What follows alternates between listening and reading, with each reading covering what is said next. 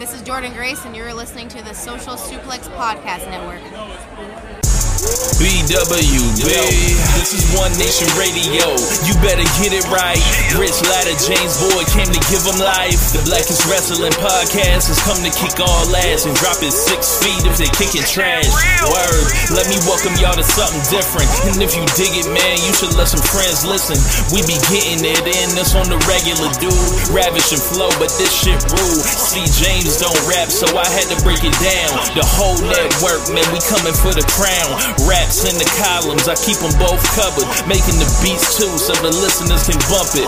Hit us with the rating, yeah, I'm saying it's a 5. Before you hit it, talk, bob your head side to side. It's One Nation Radio, and this is the beginning. It's Rich, and I'm here with James. It's time to listen to One Nation. We got to unleash the power of the pyramid.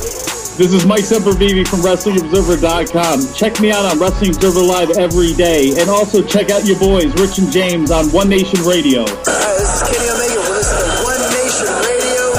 Check it out, guys. These guys know what's up. Big Kenny Omega fans, that's all that counts to me. Goodbye and good night.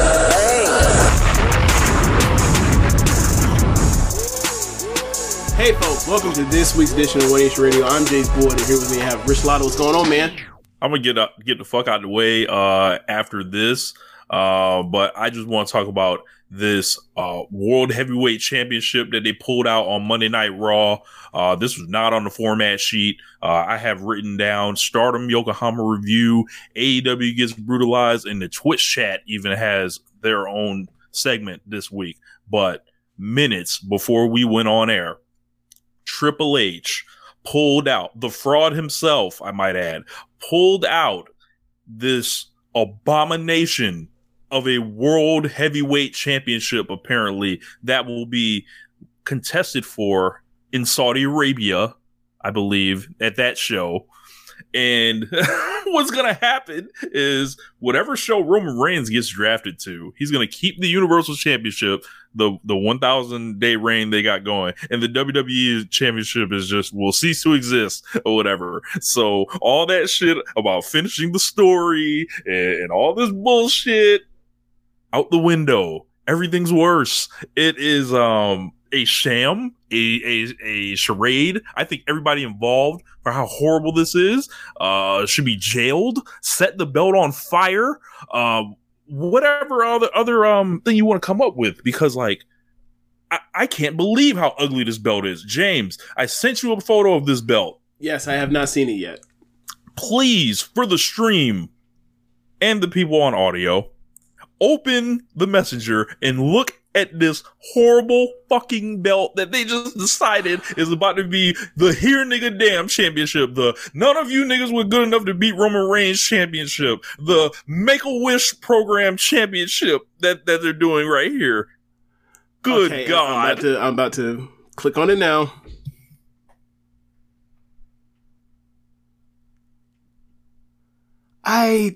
What is it?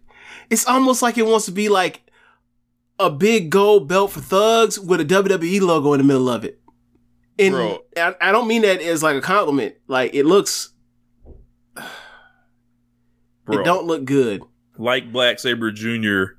said on Twitter, what happens when Pastor Troy pulls up to WWE and they try to hand him that shit?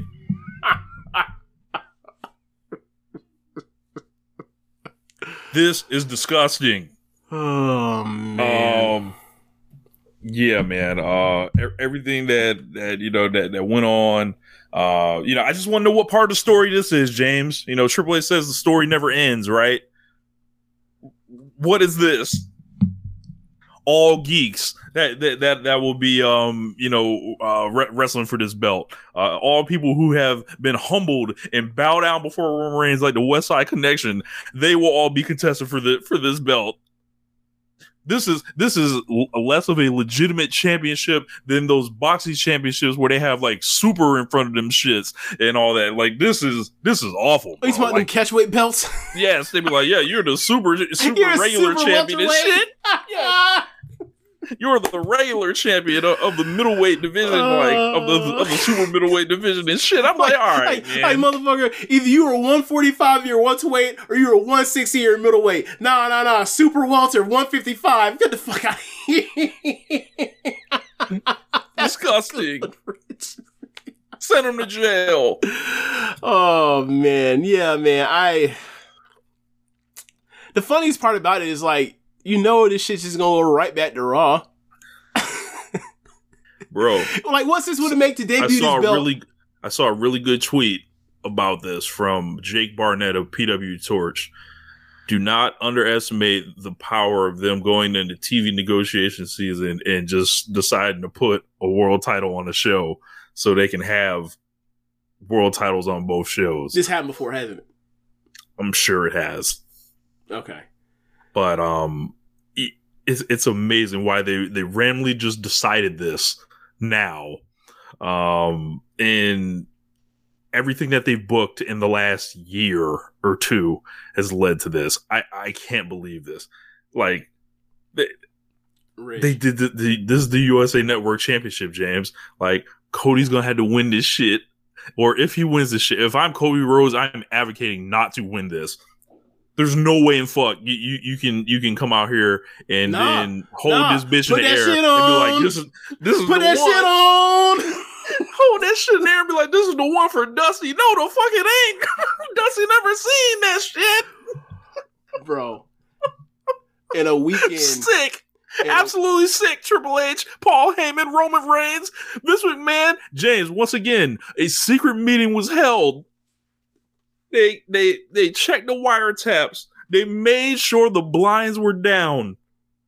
They put blankets underneath the cracks of the door so no one could hear. They looked at each other. One more thing. They also like lifted up the tile in the tile ceiling and looked to make sure there was no microphones too in the roof. And then what happened? Got him. We fucking got him. That's what happened. Once again. Rich, I shit you not, right? So, I went to the gym today and talked to the trainer. Trainer's a wrestling fan, right? And we talk about like, WWE. He's a casual, talks about WrestleMania, and I tell him like I only watch the pay-per-views. I told him like I'm a super hardcore fan and knows history of all this stuff. So he said to me that he had came across something on either Facebook or something that said that like, and all he said was like maybe they're trying to, that he thinks that like WWE is trying to get Roman to beat Bruno Sammartino's streak. And it was funny to me because I didn't laugh at the trainer because he's a good dude. But like, he called him Bruno Santino, but I knew what he meant, right? Like that, we're talking about that kind of level of fan, right? Yeah, you gotta let it rock. And it'll shame, like, why the fuck she remember wrestlers from the fucking 60s and 70s? Yeah. I think he's my age. Anyway, so I almost cut him off before he could finish his thought to be like, that's not happening. I was like, but I was like, that's not happening. Like, Roman is like not 3 years into it. He's like 2.5 years into it. Bruno held the belt for 8 years straight. And I was like, it's a different era. Like, there was a need for him to hold it that long. And like, he left, for a while and then he came back and he had like, what was it? A 2 year? I think it was 2 year reign after 3 year reign. 3 year. I'm sorry. I told him misinformation. I said 2 years. And you should saw the way his eyebrows raised, like, God damn, this motherfucker had that for a long time. That like, the idea, right? Let's talk about that as far as like how far Roman is away from that. And the era has changed as far as all that. The idea that this person won both belts in a unification match or an unofficial unification match. Like, there was no like one single belt. Like, he was going to be double champion this whole way through and has had that for over a year now. And they had all this time and ideas on what they were going to do with the double title match the whole time and whether or not they were going to do it. There was talk the whole time leading up to it, whether or not they were actually going to do it. And then they did it. And they never had an exit strategy. Strategy. They've decided no one is worthy of winning this shit. Like, we're just gonna keep it on Roman, and then like we don't ever want to beat him, so we're gonna just create a world title for y'all. He sent me out there for that belt. I think you got to advocate not to win it, like at least for a long time. Like that's awful, bro. Like, and you know, I hope it's not Cody, bro. Like, I have come on this show and I've bent Cody Rhodes over the knee, spanked him a lot. I do not wish this on Cody Rhodes. This would be sad. Like, this would be like, I can't believe they set you up like this. Look, if they do that, I'm going to go absolutely insane. I'm going to be a Tasmanian devil in this room spinning around, delivering the audio, James. Like, just like, I can't believe this. You know what the crazy thing is? Like, Cody was going to get hit multiple times during the recording of this show. Like, during this stream. Yep. Like, in regards to finish the story. How he was going to, you know, elbow in the rim, all that. Yep. You know, he's going to get, he's going to get that, right? Like, he got it with the Sonata, got it with the Mizuki and Tokyo Joshi Pro, got it 3 times on his fucking Stardom show. And now this. Unbelievable. What did this man do to deserve this?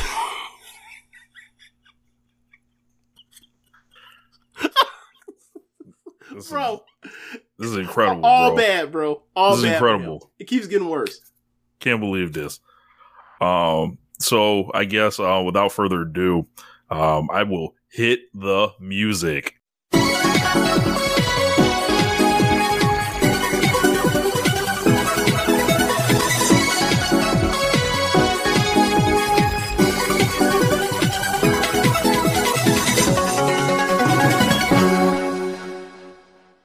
I'm getting out the way. James, take off. Okay, Stardom, All-Star Grand Queendom, Yokohama Arena, 5,500, I think 39 was the attendance.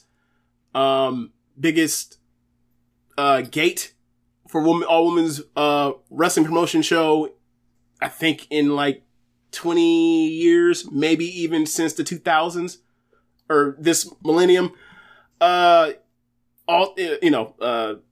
Heard it was a gigantic gate. Look, man,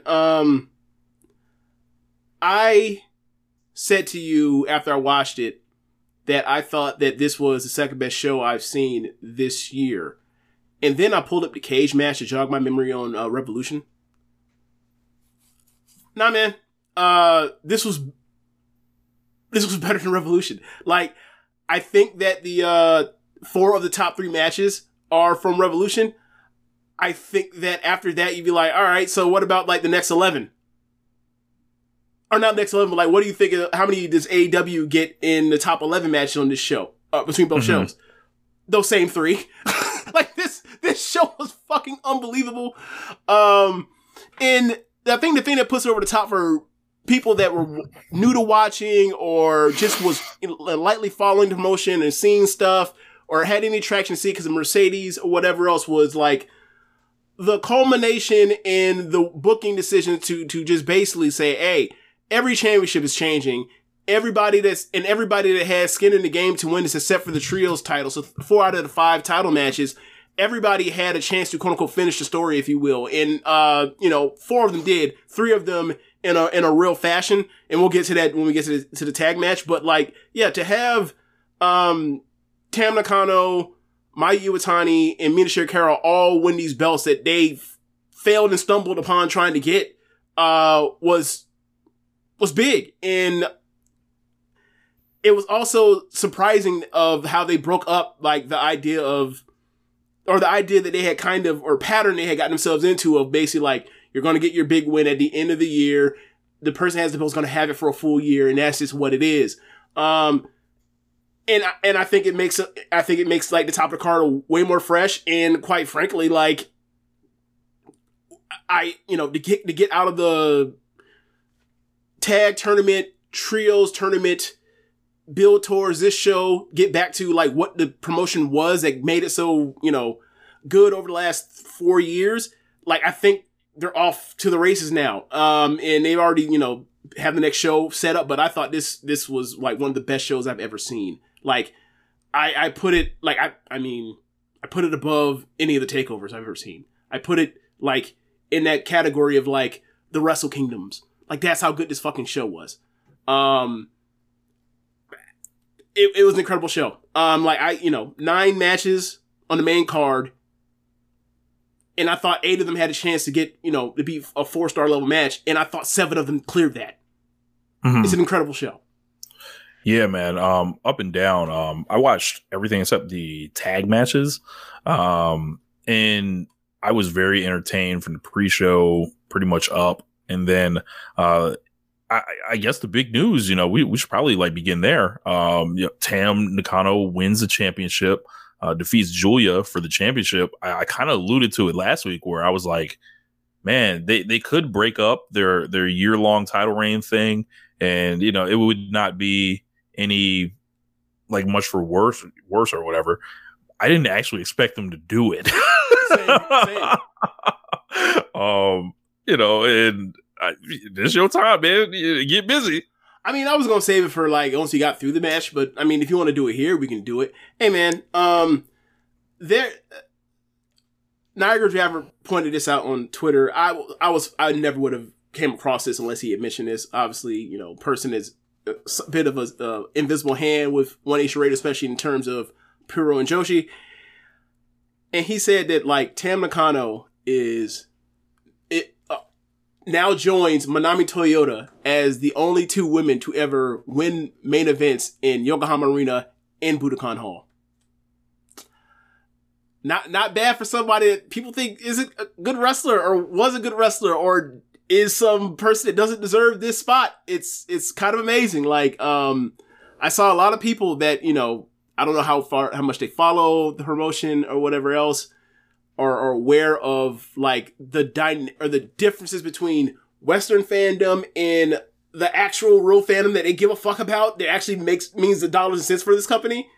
But like people were like shocked about the Julia thing. And I am too. The pattern gets you into it. Absolutely. And like I said, I predicted that Julia was going to retain, whether it was a draw or whatever she was going to retain. Like, they didn't exactly heat Tam Nakano up, James. Like, she was coming off of losing at the end of the year, getting geeked at Wrestle Kingdom under 5 minutes. And then after that is like, tournament stuff or whatever. But it wasn't like she was coming in here like Julia or Shuri, like the last like 2 changes.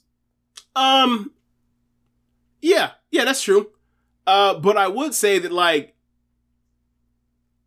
by the way everybody has talked about it from the fandom that watches all the shows, it wasn't, while she was a champion, it wasn't like she was lighting the world on fire either. And while I think that the matches absolutely should keep Julia from getting any criticism, like, it's Stardom, and she was out here being a fucking ice ribbon merchant. No one gave a fuck about that outside of the Suzuki thing. Like, Maya Yuki, she's my favorite ice ribboner. She was new. She came in, she had to get her first win on the first show of the year in the Triangle Derby thing to set this whole thing up. And then, ultimately, what did they do? They had a really fun match. Ultimately went to a double countout because neither one of them would put the other one over. And, like, to be quite honest with you, if you're a freelancer like Maya is, and you be like, hey, so, what is Julia going to do after, in the future, after we get a rematch for this thing? And he's like, oh, she's about to lose the belt. Oh, I'm not putting her over. I'm not doing that. So, but that's too far down the line. So, for me, I'm like, was there not a new Tommy match? Was there like, I don't know, bro. Like, I thought what is going on? Once they announced the match, right? Once they announced, like, we can't just assume she's gonna get that shit back. Like, yeah. I was getting to that. Like, I said it last week when they announced Yokohama Arena, and I was at the show, the Sumo Hall show. My immediate thought was that's where they're going to run Shuri and Utami. Mm-hmm. But they didn't. Or Julia and Utami. Yeah, that's what I meant. Yeah, yes, Julia and Utami. That's where they're going to run it. They finally did the match or whatever else. But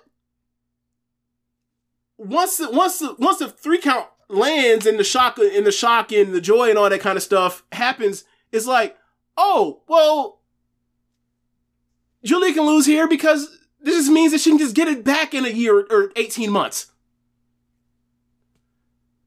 Right? Like, she has a short run, people forget about it, she can go do other things that's away from the title, in which she tends to be better at, like, as a champ, she's better as a non-singles champion so far than actually as one. And, like, she can do other stuff around, and then, like, she can build back towards it or whatever else. And who knows what happens when it comes to, you know, whether Tam's a champion or even if Tam's a long run champion either. Like, I have my doubts about that. Like, honestly, like, the reason why I thought that, like, Jules can get the long run was, like, they can break up the pattern by having Tam be the short reign. I thought Tam was going to be short reign. I thought Tam was going to get, like, 4 or 5 months with it, and then they were going to, you know, get to Kamatani or whoever else.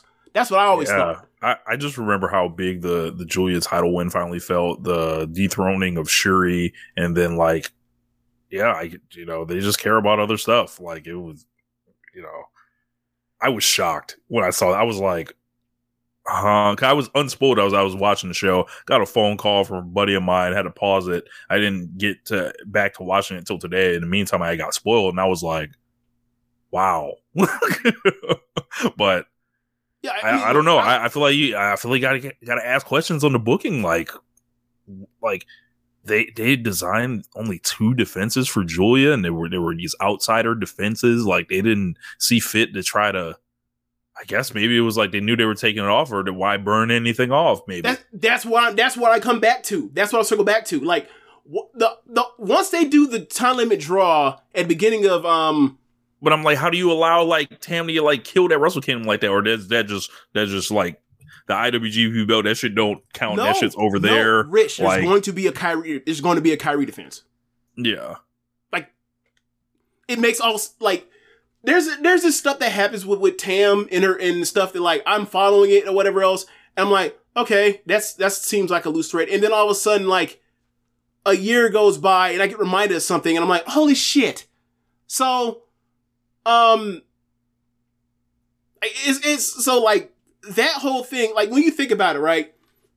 Tam is the only start, like, we talk as far as, like, people that were surprised about, like, Tam winning and, like, think that Julia is, like, the ace. Mm-hmm. And it's like, that's never been the reality. Like, she's never been the top star in the promotion as far as, like, the dollars and cents. She's always been presented to be that because they put her in the main event. And they put her in a faction that was OP as fuck for forever. But that was never the reality of, like, she was a bigger star than Mayu at the start, or then was a bigger star than Tam. That's never been the case. It's always been either Mayu or Tam. It's always been the case. It's just presentation is so different because it's like, well, once presented as underdog babyface with a faction full of, like, very popular losers, the other person's out there with the fucking, you know, with the chain gang beating everybody's ass.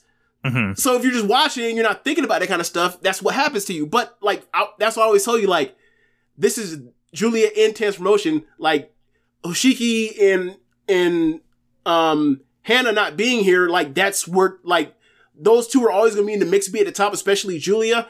But once those two get out there, and I kind of feel like Kamatani is taking the Hoshiki slot, but, like, once Tam was always going to get the white belt or whatever else, but, like, once the space was created for everybody. People, like, you get Shuri gets a title reign that never was set to exist until those two things happen with the two, you know, the unfortunate passing and the injuries to Hoshiki. And then also you had to fill out the rest of the timeout. Like, then you throw in, like, when Julia got hurt, in 2021, by all accounts, she was scheduled to win that Grand Prix, which means that Julia was. She probably would have won that belt back then.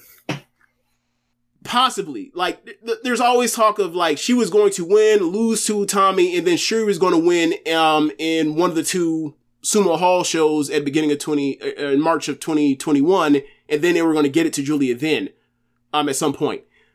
But, like, at some point, so then you think about that, it's like, all right, well, then who would have won the 2022 Grand Prix? You think about it, it's like, oh, probably Tam by that point in time. You think, just thinking of the stuff through, it's, oh, so, like, they basically took out Tam's Grand Prix win, gave it to Julia, swapped it out, gave Shuri Julia's slot, and then they basically maneuvered and figured out to get back on track on the timeline they wanted to, where like either Julia or Tam was going to be the champion at some point. Mm-hmm. So, and now you have this, and Tam's gonna be the champion. And like I said last week, like Julia had plenty of feuds or programs and title defenses. Tam has more because of the nature of how Tam's been presented. Like she's now on top, and now she's going to face all these people that have winning records over her, or she's never been able to beat. Like at some point, it's going to be unless it's a short reign, who knows? But like if this is a 9-month reign, there's going to be a Shuri match. There's going to be a Kairi match. There's going to be a Mayu match. There's going to be a Kamatani gets her first toes into the red belt scene match as well. Because all these people have winning records over her, or she's never beaten Mayu or Kairi or Shuri. So yeah, like I was expecting this in 2024. It happened a year early. I was fucking shocked. I was watching this match and loving the match. I never thought that while watching it that like, oh, Tam can win until she kicked out of the Northern Lights bomb, and I was like, oh, this is something. What's this? And then then they're doing it. They're going back and forth, and they're kicking out of big moves, and then Julia sprints towards her, and Tam just catches her in the air and hulks her up, and then hits her own Northern Lights bomb. I was like, holy shit! And I was like, oh shit, she might win here. And then she hits the Twilight Dream. I was like, for a near fall, I was like, oh, she's done. She already kicked out of one earlier. I think she's the first person to ever kick out of one. And then she hurts her up for the Violet Screwdriver, and I was like, I'm leaning into off my edge of my seat. I'm like, and she's up there forever. I was like, she's not gonna wiggle free. She's not gonna wiggle free. She dropped her. I was like, holy shit. And then I obviously you're having problems with your OBS, but if anybody wants to see what my reaction would have been, you can go to my Twitter. And like, I basically just put the clip of Tam holding the pin and hooking the leg, and I put in the Dominion 2018 audio of when Kenny Omega finally beat Okada. Hook the leg! Hook the leg! Hook the leg! Hook the leg! He hooked the leg! I just could not believe it, bro. Like it was like 7:10 in the morning, and I shouted out loud in shock. I couldn't fucking believe that she had won. I literally was like, this is like watching your sports team versus the champion rival, and you know that they have the better team, and the match is, and then obviously like the team is showing itself that like this team is better, and then you get to the final minutes, and all of a sudden it's a neck and neck race. You're like, holy shit. And then you fucking win. It was almost like Auburn, Alabama Kick 6 2013, where it's like, I wasn't expecting this. I'll take it. And it's gonna eat y'all. And I was shocked. So yeah, man, like it was an awesome match. Like obviously we basically talked about everything but the match, but like the match was fucking incredible. It's it's just like the hair match, just like the Grand Prix match. It's right there in terms of all of that. Like I think I think the shock of the win for a lot of people puts it like on that par with the hair match. I think it's higher on cage match right now. I think it'll go down. I think it'll still probably end up higher by the end of it. I still think it's their second. I think it's their second best match. So I want to say I like the Grand Prix. I like the Grand Prix one more. It was just a little bit more concise, but this match didn't overstay its welcome at all or anything. It was funny that the ref was telling them to stop like punching each other. Even though they were like throwing each other through tables and shit, like it was pretty funny. Yeah, that was part of the story. Like Tam is just outdoing her, and Julia like resorts to shoot punching. And like it's Stardom.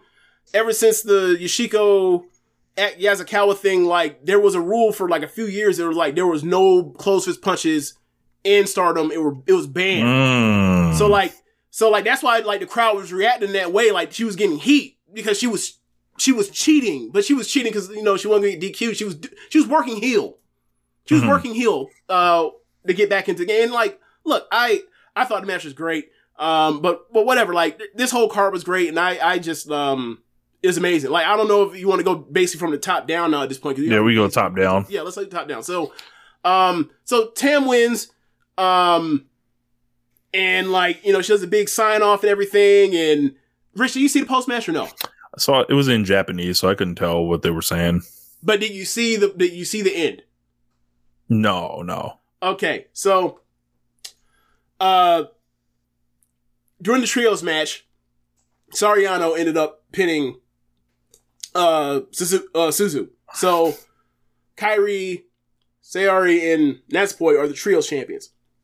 So while watching the match, I'm looking at them on the Sorry, like, Velkej.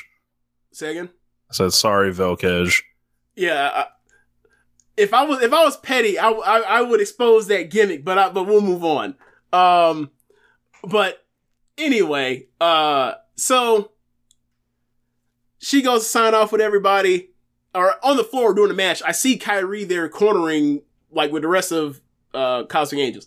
So at the end of it, like, obviously Natsupoi's first person to, congratulate Tam and everything. And then, like, for it's time to sign off with the pictures and everything, like, Tam, she's waving Natsupoi to get in, tells Sayori to come in or whatever else.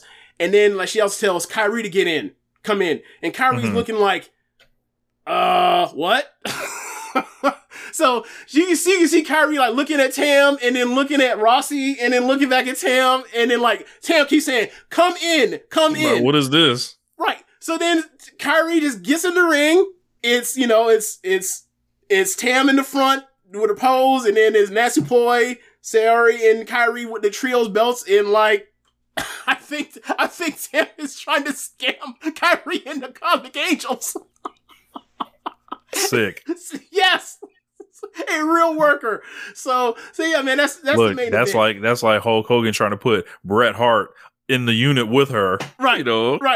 Right. Don't have to face you. No, don't face each other. It don't happen. But I think it makes for good fallout or whatever. Keep you right underneath.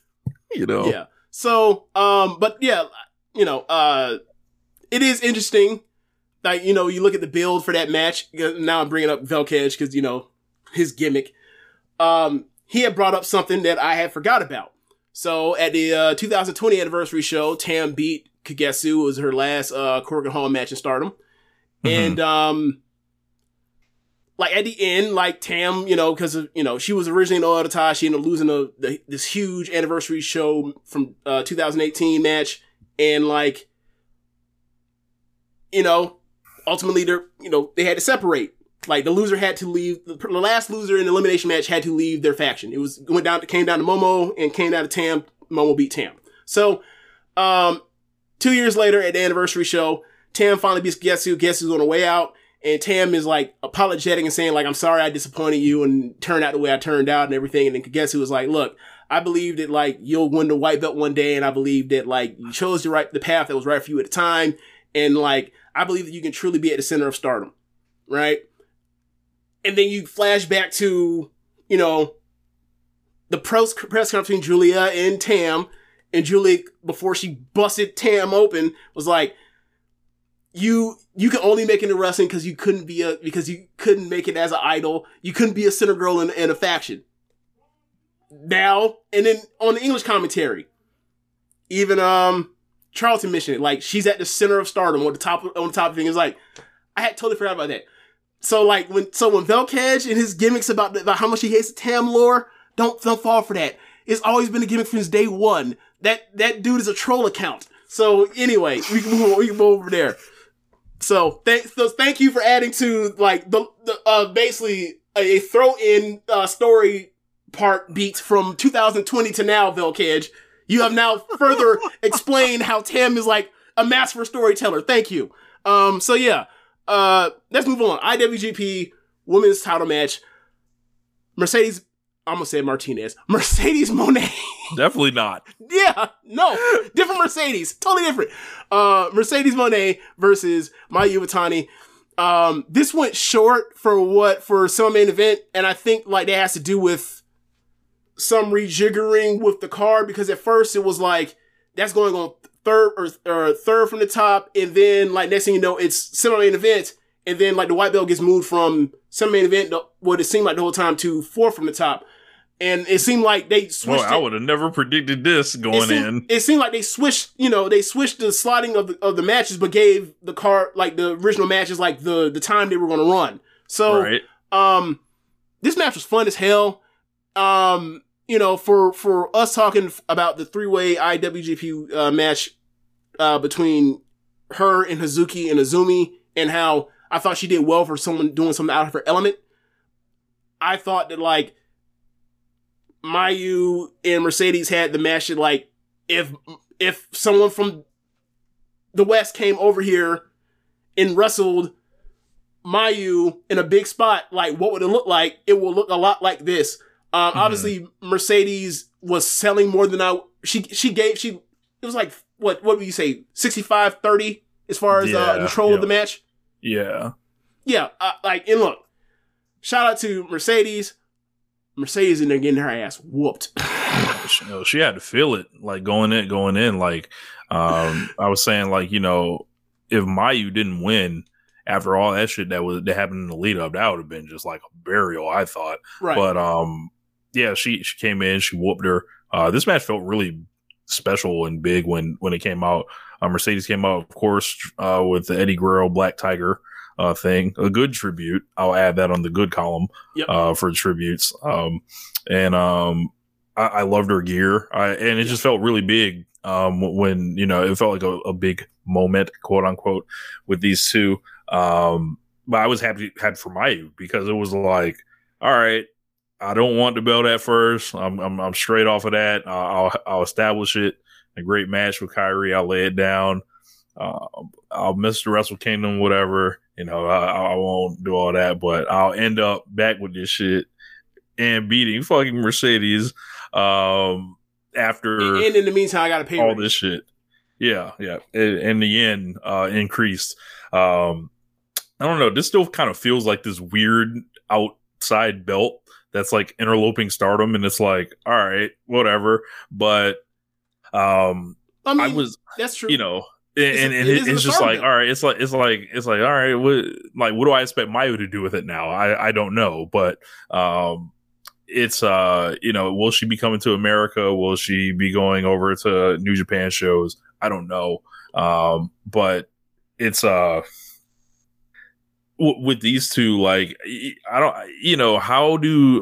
know, does Mercedes like continue to like stick around here? Is this like, I don't know. Maybe this is a first chapter or something. I don't know. Could very well be. I saw some people question like the part where it's been what 1 match, 2 match, 3 match, 4 match. It's been 4 matches, been 3 champions, and like for me, I'm okay with this belt being hot potatoed around, because if this is going to be for Wrestle Kingdom, Dominion, or whatever else, it's like, are you going to put this belt on somebody, give them matches, in Yokohama Arena, Sumo Hall, Osaka Joe Hall, Tokyo Dome, and like them not be the top person in the promotion of Stardom? Like, that's, what I'm saying? It's like, this needs to be a hot potato thing that gives people like Utami, like, Julia, Kyrie, like that group of people that have already won the red belt, or have already won the white belt, and it's like, we don't know what to do with you besides throw you in the tag title or whatever else. Like, this is like a place like that puts you there, and you're like, you're not the top champion right now in Stardom, but like, we'll give you like the biggest, most eyes on a match that we can possibly give you for this particular season of the calendar. So yeah, I don't mind it being hot potato, because like it's almost like a showcase belt, and if you're going to get put on ex WWE main eventers, if you're going to put it on 2-time red and white belt champions, you're going to put it on someone that had a year-long run.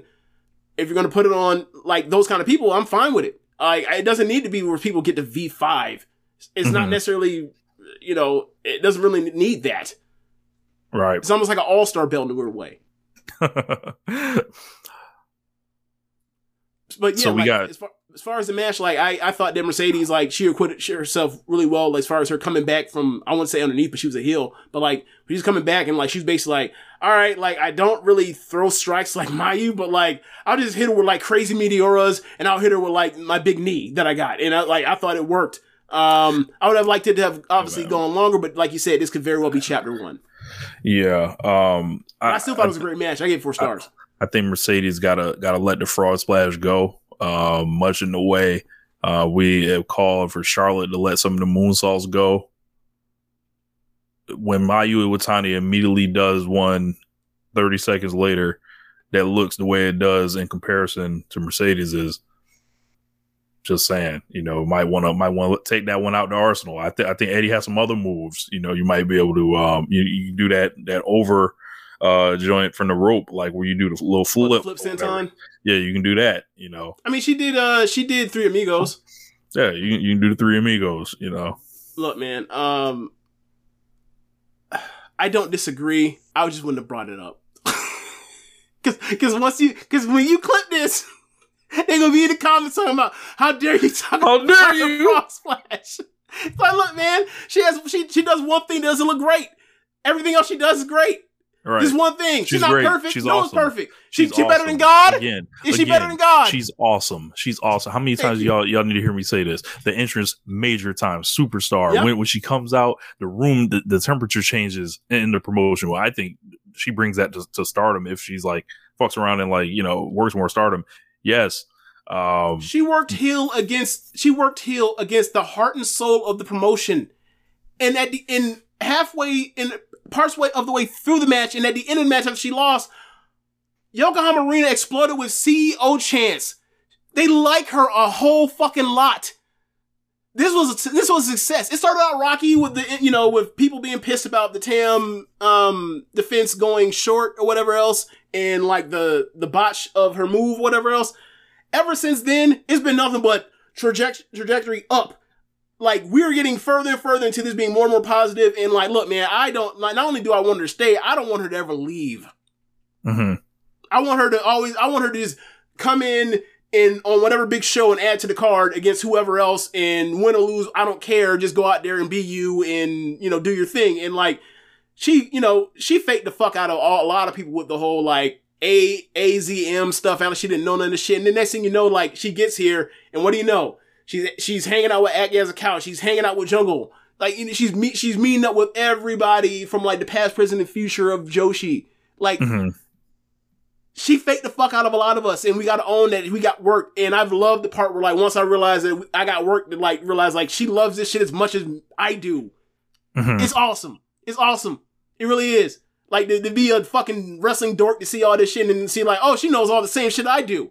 No wonder she ended up being so fucking great. It's awesome. Like to see her, help promote Tam and Nasapoi's album, or what do you want to call it? EP. That's just funny. Yeah, and then Tam signs it, and then have you listened to it yet? Dancing. That was awesome. Have you listened to it yet? Yeah, I've listened to it. It's 3 singles or 3 tracks. Have you slowed it down? I slowed down the first thing that came out that was their entrance music when they were a tag team. I think it's called Double Frontier. I slowed that one down. I haven't slowed down the other 2 tracks. I like the second. I think the one they picked for the entrance music I think is the best song. And then like it's kind of interesting. Like the first track almost is like it feels like a Broadway musical song, but whatever. Yeah, I dropped Dream Machine Slow Down today, so make sure y'all pick that up. You need to do the sped up version too for TikTok. I know. Yeah, I need to go ahead and do that. People getting their masters on that shit too, right? For sped up stuff. Yeah. Yep. But knockout or submission only match, Shuri versus Chihiro Hashimoto, and man, this was up my alley right here. This was like, I love Shuri, and I thought the finish was a little kind of lame or whatever, but really? Everything, yeah, it was just like a kick to the head and you don't get up. I've seen people get kicked in the head in this company all the time. She get up. She hit her with her super finish, the one wing Emerald Flosure, and then hit her with a fucking buzzsaw kick. Get up and fight. I thought that was a perfectly acceptable finish. Like, I hit you with a move that like won me the championship, and then seconds later I hit you as hard as I can in your fucking head while you're kneeled down. Like, I thought that was a clear knockout. Yeah, like she should just laid there then. It did not like got up at 9 and then like fell again. So, yeah, everything outside of that though, I thought was great. I don't think Chihiro Hashimoto has smiled in her life. She doesn't like strike me as the type that that vibes with positive thinking. She is someone that just wakes up and is just pissed it happened. It's funny getting like your thoughts on people that you've seen a little bit, and then like I've seen the wackiness they've done like around the scene. Like, I remember when like you would tell me like, what the fuck is Nanaya Takahashi doing dance? I was like, you didn't know she was out here an idol like 25 years ago. Missed that. I missed that natural evolution, you know. Yes.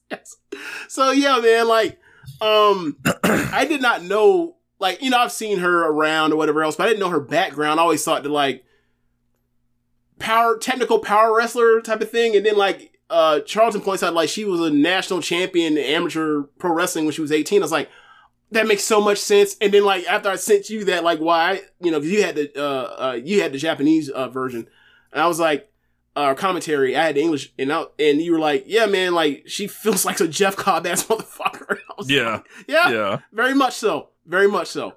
Yeah, yep. It definitely makes all the sense in the world, and like they work great together. And you know, it used to, when, you know, back in the day when you had, when she was a rookie, she would come over with Mako to Stardom, and she was basically like set up against her in Jungle a lot. But yeah, you know, I would like to see her back in Stardom to do some more stuff like this, because this was fun. And like, I know a lot of people, you know, with the inclusion of, so many outsiders, felt like it kind of didn't feel like a Stardom big show, even though it says All-Star on it. But like, you give you a match like this, I'll take those. I'll take all of them. This match was killer. Yeah, this was like super high level, probably like the best, like just like, you know, move for move work, I think, on the show. I agree. Wonder of Stardom title match. Mina Shirakawa defeats Saya Kamatani, and the era of the Big Bird comes to a close. I didn't think this was going to happen, but, you know, this was probably like as best as you can drop a belt from here. Like, I thought she did awesome, in this. And I thought, Mina was great. Like, I was really into this. Like, I was unspoiled on this. Actually, no, I was not. I was actually spoiled from, a friend of mine who is in the unit. But aside from that, I saw this and I was like, all right, let's see how they do it. And then I was very impressed. This ruled. So I think that, you know, for as much as we, you know, talked about how great her defense run was, I think the thing that's most impressive about it is the part where like the things that she wasn't good at, she actually kept improving upon. So when you think about like her Starlight Kid match that like people love to death, and I'm just like, she's getting her ass twisted up like a pretzel for half the match, and then she's running around, jumping, stopping, starting, all this stuff like without, and then, you know, occasionally selling, and then, you know, at the end wants to scream her head off. I was like, this is the Hoshiki shit that I hated. And then you look at her rematch she had with Kid later in the Grand Prix, and her selling got in psychology around and stuff like tightened up. And then she gets to the first match with Mina, and it just kept getting better as far as her psychology and selling, and how she's going to, you know, her tactics as far as dealing with knee trauma and pain, all that kind of stuff. And then you get to this match, and like, this is the best she's ever done. It's like, she keeps getting better. I don't think she'll ever be like a surgeon like Hazuki, for example, or Shuri, or Konami, but it doesn't fucking matter. Like, she has a big match layout that's awesome, and like, she's getting better at the small things, move by move. Like, after watching this, I was like, and it reminded me of when, you know, Tam dropped the belt off to Kamatani. It was like, You have graduated. It's now time to move you up to the higher level and put you in the red belt division. And like, you know, in a similar fashion, like Tam took the belt and put it on Kamatani's waist. Kamatani takes the belt and puts it on Mina's waist. And like Kamatani's on to bigger and better things while Mina's the champion. And this is the best singles match of her career. She was awesome. You know, during the Grand Prix, while she was having very good matches that I thought were slightly overrated in people's minds, I just kept feeling like, all right, well, now she's doing the Muto stuff and like she is getting towards the figure four and like that's a great ground game, whatever else. And like she added kicks earlier in the year. That's great.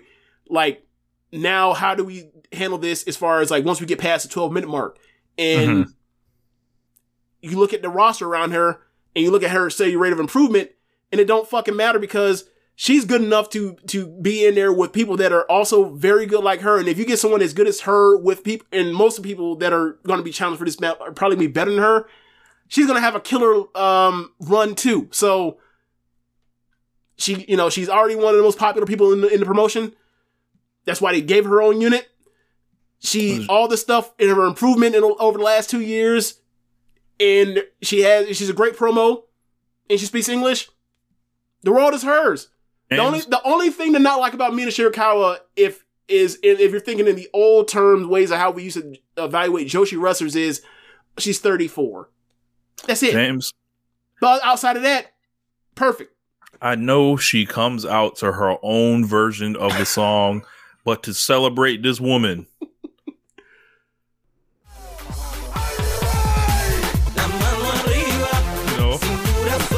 The boys on the speedboats, you know.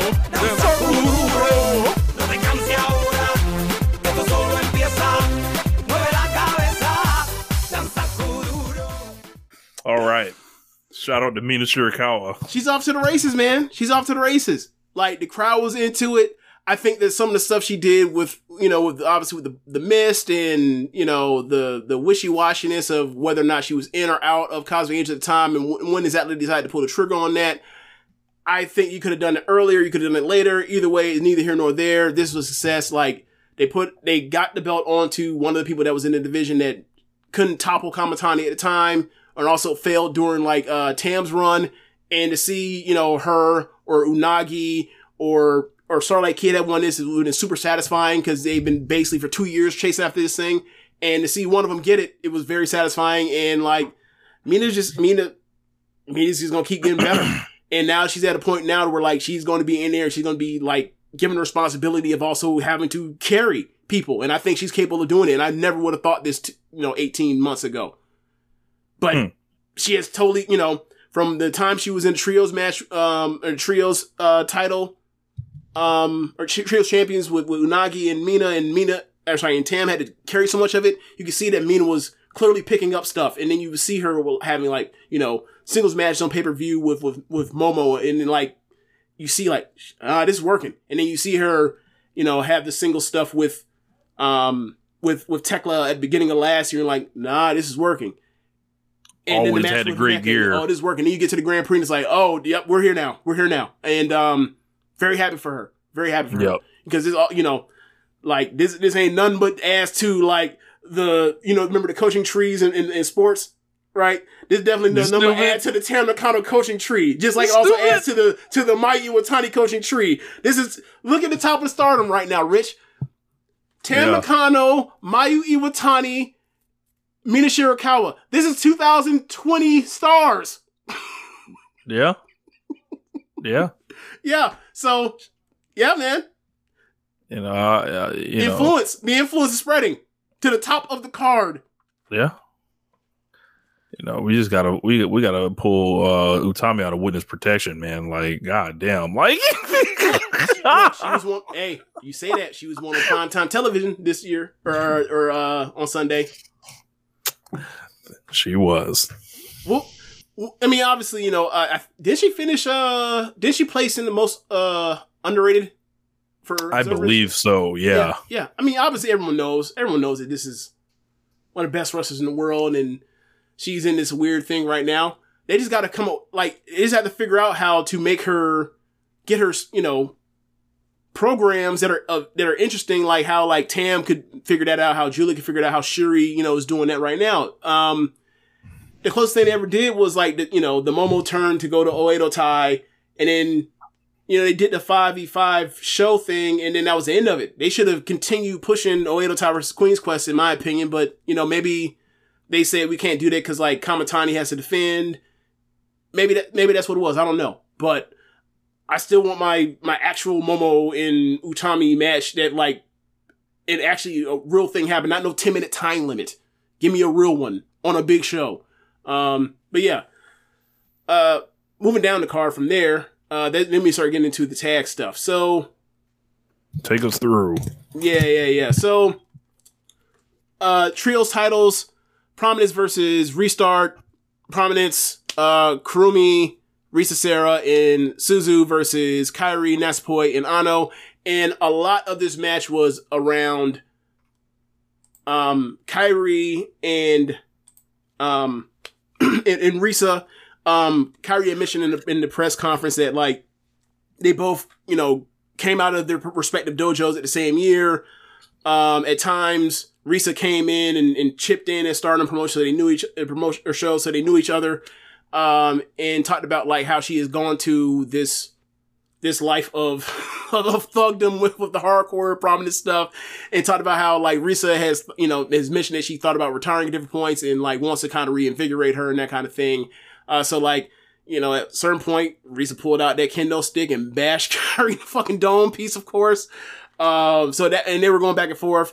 But the main thing is like the old country ice ribbon beef of Sayori Ano and Suzu, which I'm unaware of as far as like the history of it, but just know that it happened. And, they get to closing stretch. We're like, this is a very good match. This is a very good match. And then they go to the closing stretch with Suzu and Sayori, and they turned it into great. They got it across the finish line, in my opinion. You've seen closing stretches with Suzu. It was one of them. Whether it was like stuff you've seen with like Starlight Kid, or you've seen with, Mirai, or even Julia. We talk about, was awesome. Like, she left Prominence. Yes, in the Fallout. I heard that she left Prominence. They had a Corrigan Hall show to celebrate the 1 year anniversary as an independent faction, and she is leaving. No one knows. Everyone wants her because who the fuck wouldn't want her? Or everybody, as far as wanting her, I mean, like, people want them, like, whatever agenda they want. Like, if you're a huge Stardom fan, you obviously fucking want her. If you're a Tokyo Joshi Pro fan, you obviously want her. If you want her to, like, basically barnstorm all the indies and, be a special player, you want that for her. If you're an AEW fan and you've seen Suzuki ever wrestle, why the fuck wouldn't you want her? Right? Tony Khan, get your ass on the plane. If you're a WWE fan, shut the fuck up. I'm not even you're a WWE fan. Don't even worry. We're talking about Minoru Suzuki, not Suzuki. Minoru Suzuki. Yeah, not even Suzuki. Yeah, not even gonna state your case. Not even gonna state your case. Like, stay away. Yeah, I don't even think it's a great. That's not even a good fit for her, right? Like, I think that's not even a good fit for her. Like, we just had Saray go there, and now she's already left, and they wanted her to come back. She's like, nah, I'm good. I'm coming back. Mm-hmm. Come back to the landscape of 2023 non-Stardom Tokyo Joshi Pro Joshi. That's what she'd rather do than be in the PC again. so like, yeah. She should be like traumatized if she ever got to go in that building again. Like how people don't like to go back to places that evoke bad memories and shit. Like, that's what that should be for Saray. It should be like flashing. I left home at 18 and I never came back. Yep. I went to Winter Park and I never came back. So yeah, man. Just who knows? Wherever she goes, hope to see her. She's great. I kind of have a weird thing about, like, if it is Stardom, there's already too many motherfuckers as it is right now in Stardom. Because it's, but like, iron sharpen iron, whatever. Like, if she can continue the free agent thing, I would love to see her in the Grand Prix again. But whatever. But yeah, I think it's a similar thing to like, the Sayori situation where, like, people have said that, like, no, or people have speculated, like, no, she's not signed. She's just coming in, and Sonny on the English Twitter account was like, oh, that's what you think, huh? That kind of thing. or like kind of being coy whether or not she is signed or not. What I will say is this: when she was a champion in Ice Ribbon, I went to Ribbon on New Year's Eve. Like I was with Velkej and a bunch of his people he knew that were like actually on visas live there, and they had mentioned like Ano Sarah she doesn't have like merch, and I was like, what? She's a freelancer working Ice Ribbon, working Oz Academy, working all these other places. She doesn't have her own merch. Why not? Why not? She's like, well, she's 26, she's young, and I'm like, all right. And in my mind, I'm thinking, money, motherfucker, it be green. but so like now that I see her, she's in Stardom. It's like, that whole shit not having your merch. Maybe she's sick of that. So we'll see if Suzu wants to continue thugging it out, whatever. Like as long as she's a place where I can, get a hold of her matches, I'm cool with it. But that life does not seem like, the coolest thing in the world when you're as talented as people like, those two are. And that closing stretch shows you like, these two are working independent dates instead of like signed and secure. that closing stretch makes you be like, nah, man, they need to sign somewhere. If it ain't Stardom, fine, but they need to sign somewhere. Tokyo Joshi Pro, whatever, sign somewhere. Get you your bread for your skills and your talents. At the end, German suplexes from rolling German suplexes from Suzu. Ano gets out of it and hits her big roll up cradle where it's like almost like how do I explain it? It looks freaky. It's almost like she cradles you and then like she bridges her legs over the top of your legs. It's just shocking flexibility, but it was awesome and they ended up winning. Great match. I ended up giving it I'll probably give it 4 flat. Next match down from there, tag title match, 7-Up, Nanae Takahashi and you versus the New Era's, Mirai and Ami Sourei. And, this match was weird in the sense that saw some tweets about this. Yeah. If the tweets I think you are, I agree with them, even while I think that, you look at the zoom out at the macro of what the run was, they're right about this finish. And I also, have some questions regarding how their match went at the end or when they were in a match versus each other at the end of, sorry, let me start over. It makes me think back to when they had a match in Tag League and you slapped the shit out of Mirai and it was a shoot. So she was hot. And I always saw it in the back of my mind. In this match, I was like, okay. I have some general, Hold on. I'm reading the results. Yeah. Count out? Yes. Title change? They wrestled this match was basically you got in the ring and just 8 chops from, Ami and Mirai were holding double bicep pose the whole time and yelling at them to hit her. Then Nanae got in and Nanae wrestled kind of like how Nanae normally wrestles anyway. No sell your shit, beat you up a little bit and then start bumping for you. And then, I forgot who the legal person was at the time, but, all 4 of them are out in the ring. Ref keeps counting. New Eras get back in the ring. Both of them, both of 7-Up try to get in the ring, and they're drop kicking. New Eras are drop kicking them while they get up on apron before they can get in, and the ref's not breaking the count because obviously they're trying to get in, and they just count them out at 20. The end. Jesus. So Christ. a match that, given the talent, should have been 4 stars. Given the track record of what 7-Up had done in defenses with the tag belts, should have been a great match. Ended up being a 3 1/4, 3-star match. It's a lot what a different terrible finish. It's a lot different when you winning than when you losing, I guess. Yeah. And then once that happened, I was like, what the fuck? And then my thought was that slap from the tag league. What is this? So I'm looking at the match reviews. I actually see our buddy Niagara Driver on there. He said, they managed to kill the crowd for a Mirai match, which is no small feat. And that came before one of the most cowardly finishes imaginable on a show where a WrestleMania main eventer did a clean job and put over her opponent, no less. Yeah. This is disgusting. Right. This is actively disgusting. He's right. Why this happened? Jesus. He's right. Are they sticking around or are they wrapped up? No. And also the part is, Mirai won Cinderella back to fucking back. Right. You just lost to Waka Tsukiyama. Right. Like, maybe the idea is I'll do one job on pay-per-view, or no, actually, like, you look at the track record, I'll do a job in the main event of a pay-per-view. I will not job in the third match in a title match or whatever else. And to be quite honest with you, I don't know if this is an Nanai thing, because obviously Nanai reputation precedes her, but like, you was way worse than Nanai was during this match. You wasn't selling a motherfucking thing. Man, I didn't know this Nanai was just wrestling her match, and then the finish happened. You flat out just like, I'm not selling those chops. And you know how hard Ami said chops. Jesus. Yeah, this is quite a scandal, right? So like are Nanai and you like wrapping up, or are they like still working, some more tours, or this the end of the road for now? So the Golden Week tour starts this coming weekend. And I don't think any of the regular outsiders are showing up on these cards, except for Sayori, who is in Cosmic Angels now. So like, and we don't know if she's officially signed or not, or they announced she's signed or not. So yeah, like,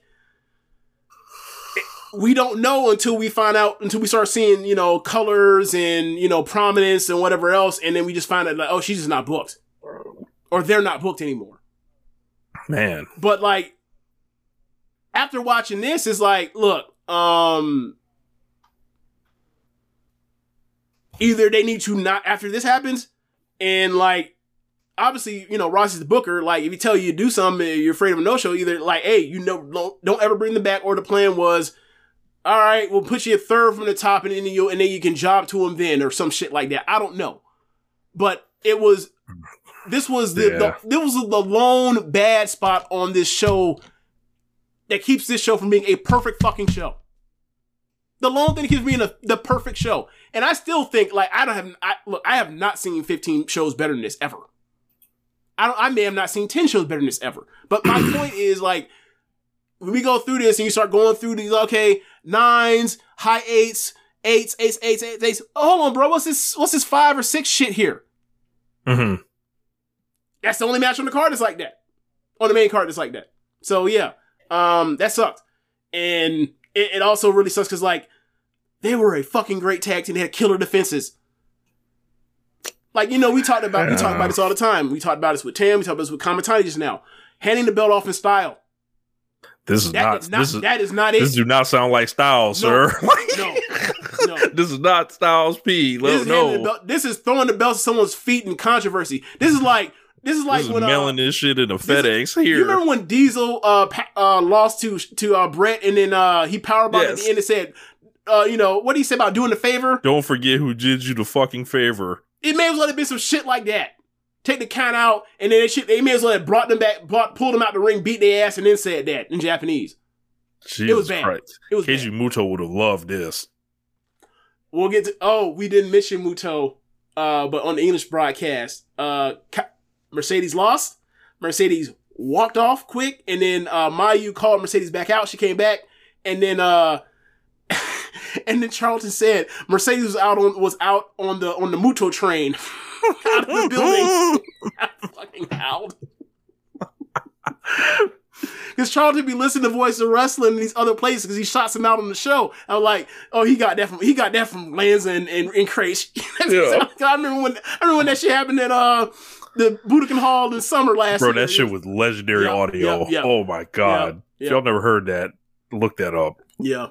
Shout out to Rich and Joe. I mean, look, I'll say this. You see, Mayu just got on the mic and said, "Bring your ass back out here." She ain't go out there like Kaito and chase her down. So yeah, man. Next match down from there, moving on from that lone low spot on the card. The retirement match of Maika versus Himeka, and yeah, man, this match was awesome. And Rich, I really wish you had saw the English commentary on this. Obviously they do what they do. This is Himeka's last match, so she basically pulling out all the stops. She's doing dives. She's doing floor dives. Yes. She did a crossbody. Before we get that, the entrances. I feel like this match had all the staples of a great last match. Like big entrances where you see somebody wearing some outfit they ain't never wore before, where it's like it feels dusty in the room. You know, they had like when I saw Mina Shirakawa coming out as the fucking announcer, I was like, all right, man, what y'all trying to do, man? I don't know if you know the story Stop about this. I don't know if you know the story about that, but like Mina, before she got into wrestling, did ring announcing and was a ring announcer at Himeka's first match ever.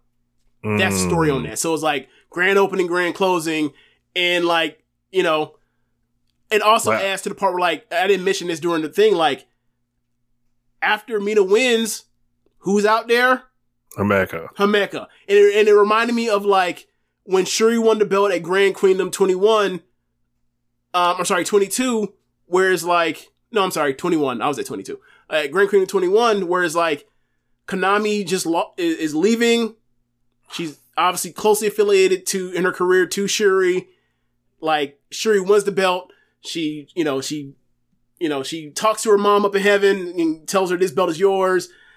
Celebrates the Dono Mondo and then hugs Konami on commentary for walking off. Like it was one of those like really nice touches at the end for Himeka and Micah, and that made me like love the whole show so much. So yeah, had done ring announcing as you mentioned.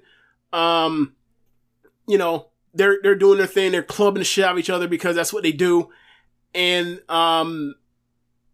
they get to the part where like they do the Micah second rope superplex and Micah's strong as fuck. Obviously we know Micah's strong as fuck. We know she's probably the strongest person in Stardom, but to see her hoist up the Giant in the position to hold her up there and then like teeter-totter like she was going to like drop her and then hold her back up and forever like she's Claudio and then drop her. That was awesome. They get the closing stretch. Obviously they give doing each other's moves and shit. Right. They give Himeka the whole spot that she can win it in. Micah cuts her off, and then on commentary, because obviously Charlton's there. He translates what Micah is saying as she starts crying, because at this point she's already hit one Michinoku driver. She starts crying and saying like, "Please kick out because I don't want it to end." And that shit killed me. I was like, I'm done. I'm through. So then she ends up hitting her with a shoot headbutt, and then hit her with another Michinoku driver, and ends up ending it. And like they got up and they walked off together, and it reminded me of like when they had a double knockout at the Grand Prix and they walked off together, and I was like, yeah, this was awesome, just great man. touches everywhere up and down the show, and important emotional parts of the card that like, this is why people love this show so much when you see that cage match rating. That's why this shit is like right now like the 7th greatest show of all time on Cage Match. It'll go down, but like if you've watched this promotion, if you know these characters, or if you heard the English commentary that Charlton like fucking murdered, as far as in a good way, like he put his foot in this fucking thing. He killed this. And Mariah May was awesome on this all night too.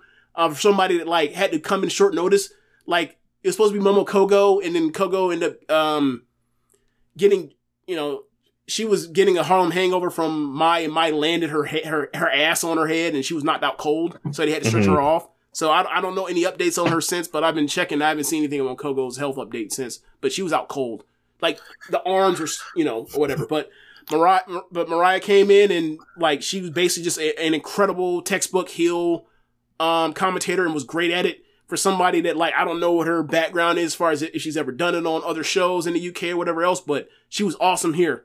She was awesome. And like, she definitely added to, the Mina match. She definitely added to other matches at different points too. She was great. And I thought those two chemistry was great. Like, if that is the commentary team going forward, great. Like Sonny, Sonny at times is good at, cause he obviously knows everything. He's really good, but sometimes you can feel like, this isn't like what he's built for, and he hasn't got the reps to do it. But somehow Mariah, she was just awesome. I would like a three-person team of them on English commentaries for big shows going forward, or just Mariah and Charlton. Charlton's awesome. I just want to say one more thing about like the Himeka retirement thing. So like, I don't know, like I like Himeka a whole lot, and maybe this was just like more emotional in that sense for me, because it's like like when you see people do retirement matches on big shows, you're usually thinking about some main eventer or some legend, some person that has been a multiple time world champion and everything like that. Mm-hmm. And then I think about a lot of wrestlers, right? And how many wrestlers actually get to reach like that position? Like when they all get in, they're like, yo, I want to be the champion. I want to be, you know, the person on top. But then you get into wrestling and you find out it might not work for you like that. They see you as something else, right? And then it's those people that largely hold up the promotions, like, you know, that are in the middle of the shows, that are, you know, they might not be, you know, winning all the time. Like they're going up and down the roads. Like they're the utility people of the promotion, mm-hmm. the backbone, if you will. And then like I saw Himeka as like a backbone of this promotion the last couple of years. She wasn't like she got a chance to, you know, challenge for the belt one time, but you know, wasn't like anyone thought she was going to win or anything, right. But she was a person that was very strong in tags, very strong with building like her relationships with, you know, her unit. And I was watching this. I was sad to see her go. Like I was sad to see her go because like I think she's the best big woman in wrestling, and I thought she was from the time like I started watching her. I thought she was special. Yeah. What you said was well said. I had the thought of just like, this is why people that watch Joshi get so like into it and so emotional and end up like how I am now. Like I still try to be like, relax, take it easy, but this is why like you watch these shows, you see these people and like, you know, they're getting their ass kicked and all that kind of stuff. And like the relationships that they have with like, you know, their dojo class or their units and all that kind of stuff. And then like you see that retirement tour where she's, you know, she's bringing, you know, she's wrestling Nat's Point over and over and over again because like that was one of her aces, one of her close people in the wrestling business. And then like you see the relationship that like Micah and Himeka have bonded where like they're one of my favorite like tag teams of this era. Like they basically were like thrown together, I don't know, maybe like a month, not even a month, maybe like 3 shows into, you know, Himeka getting into Stardom to be the 4th person in Diamond right. Mondo. They tagged together. I think they only had like 2 matches together before they ever got their first title shot. Like 2. They lose their first title shot. They win their second time. You know, they lose it shortly. I always thought it was short, and like the way they kept improving, like they were going to get it back. Didn't happen because Himeka is retiring, but it's like to see like that unit and to see like her and Micah, and like Micah can be very can be dry. I think she's funny as hell because of the way she uses her dryness. But like the way that like you see her like light up around Himeka, because Himeka is just, you know, she's obviously a very charismatic person. Like to see, you know, kind of like whatever defenses or whatever like persona that Micah wants to give off, like kind of get melted away. You see through the act of how much the warmth she has for this woman. It was always great. And like to see this match and to see like the way they walked off together was like, that was very touching. Cause like you watch all these shows where there's the big shows, the small shows in between, the Cork and Halls, whatever. And like, you just see it, like they're just so friendly together. And like that friendship is now like, we're never going to see it on screen again, but like, it'll always be there. And that was cool. Like, you know, the friends we made along the way, the journey's friends we made along the way, like this is one of them. Like they really got thrown together to be like, you know, number 3 and 4 in this outsider faction. And then it turned into this. And like, I'm sure they never thought like, oh yeah, we're gonna do it big at Yokohama Arena one day. I don't think they ever thought that. You know, like they were both young in their careers. So right. Yeah, I thought it was really cool and very touching, and like they touched all the right things, and it's almost like the way they walked up together after they had that match at the Grand Prix final was like, yeah, like the callback to that was awesome. So yeah, I'm really gonna miss watching those two beat the fuck out of people. I really am. I really am. They were one of my favorite tag teams in the world, and like they're gone now. I don't get to see them, you know, double clothesline or double lariat like Waka Tsukiyama into the dirt anymore. Yeah. Bye, Himeka. Yeah. Then from there you end up getting the celebrity match. You end up getting Queen's Quest, Utami, and Miyu Amasaki versus Hazuki and Fuwa. Rich, I think I had told you that, like, oh yeah, this is a celebrity and she's a YouTuber or whatever else. I didn't explain to you how famous she is. YouTuber. Right. I didn't explain to you that, like, I think because you were watching Japanese feet and you're like, hold on, Okada's training her? What the fuck? I was like, why the fuck is Okada on the screen? I was like, yeah, man, let me explain to you. Like, yeah, like, they're going to air this show, or air this part of the show, this match, and they're going to air it on prime time over there on television or whatever else. And then, like, I pointed out to you that, like, Manami Toyota talked about this match, talked about how she looks Fuwa looks like so ahead of her experience level. And I was like, the only reason why you saw this shit because it was on TV. She was like Manami Toyota wasn't watching the pay-per-view. She just turned it on and was like, oh, wrestling's on. And he's like, oh, this is her second match? Oh, she's good. And I thought it was really cool. But like, yeah, man, like, this match was really fun. Obviously they set up the whole, like, young girl thing of Miyu versus Fuwa. At the closing stretch, she ended up with Hazuki's making plays throughout this, but once you get the closing stretch of Fuwa and Utami, you already know it's curtains. So it goes closing stretch. Hazuki's making plays, can't make enough plays. Fuwa gets an advantage at one point and charges from one corner to the other, and the clothesline Utami hit Fuwa with, and Fuwa took a great bump, but like she did do the flip up thing, but she didn't flip all the way over, so she basically was like her head was almost like a match striking delight. It was awesome. But yeah, and then obviously Utami ends up hitting her with the German suplex and getting the win. But like, I thought, for a second match, like, I'm not saying she's Logan Paul or anything like that, but like, she clearly has the chops for this, and like the charisma, like, acting part, like, forward in ways that, like, a lot of rookies we've seen in Stardom, like, they don't get that down. They have the moves and the bumping down, but not like the emotion and the, like, psychology down yet. So yeah, I was gonna say, like, I think Logan Paul has, like, spoiled us to an extent or whatever. So like, Rich, I feel like that's another scale. Yeah, like, Rich. But to be honest, right? Think about it. Since 2018, when's the last time you've seen a bad, like, first celebrity match for somebody? We've kind of idiot-proof wrestling. Yeah, it's real easy to have a good wrestling match. Just people like to complicate it and say you shouldn't do things. Rich, I don't want to get into that right now. I'm just saying that we sort of idiot-proof, like, we kind of figured out the celebrity match, right? Like, whether it's Pat McAfee, whether it's Ronda, whether it's been Logan Paul, whether it was, whether it was Shaq. Yeah, like, we figured this out, and I think it's for the better. Action Bronson. Yeah, we ain't got to worry about, like, the days of Jay Leno trying to put a fucking wrist lock on Hogan and how ridiculous that looked. You ain't got to worry about that. Bad Bunny, did you mention him? I forgot Bad Bunny, but yes, Bad Bunny as well. We just got announced for a street fight with Damian Priest at the Puerto Rico show. Yep. So yeah, I thought she looked good, and I think she's too famous to be trying to hit the road and do 100 dates in Stardom. But if she wants to come here and do a big show here and there and get some shine on the undercard, I'm fine with it. Yeah, this was fine for what it was.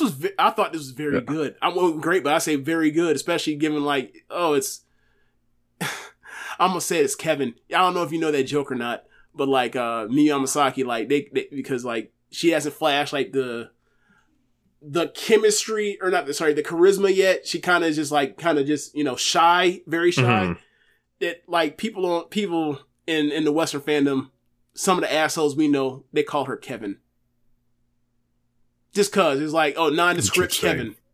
There's Kevin over there just chilling. So yeah, I almost called her Kevin. But yeah, I thought it was a fun match, and obviously it made Utami look like a killer the way she's just fucking German. Yes, it was not a game. And then the opener for the show, high speed tag match. Woo! Starlight Kid and Mei Sierra, formerly Mei Hoshizuki, versus Azumi and Mei Saruga. And bro, can I tell you this? And I was like, what the fuck are y'all talking about? I'm looking at this right now, and they're on Crack Rock cocaine. People, you know how we always talk about, like, people just hate, like, mid-card, or not say, like, non-main event luchador or lucha libre, or they hate junior wrestling that's not in the main event. This is like, oh, this is one of those. Like, how do you watch what they do and be like, yeah, and you stick your nose up at this? Like, I don't understand this. Yeah. This was nothing but like lightning speed. People, Meltzer might get his incredible sequencing. Just running up the ropes and delivering like these incredible arm drags off of those. Just like the way they set up the matches, and this is phenomenal. Like, if someone can't see like how awesome this is I don't understand. Like, yeah, like there's a part during this match where it looks like it breaks into like a fatal 4-way. It looks like there's not teams in this match for a second. Right. Like, it's. I know that sounds kind of crazy, but like, this shit was real. If you put this match move for move, spot for spot, with four wrestlers in AEW, and they wrestle at the same pace as whatever else, there's no way in fuck this has a 7-point-something cage match score. There's no way this match is not like 8.3 on the thing. This match is awesome. Like, the crowd was into it the whole time. The crowd loved it. How the fuck did somebody give this 2 3/4? I'm looking at people 5, 6, 7. What?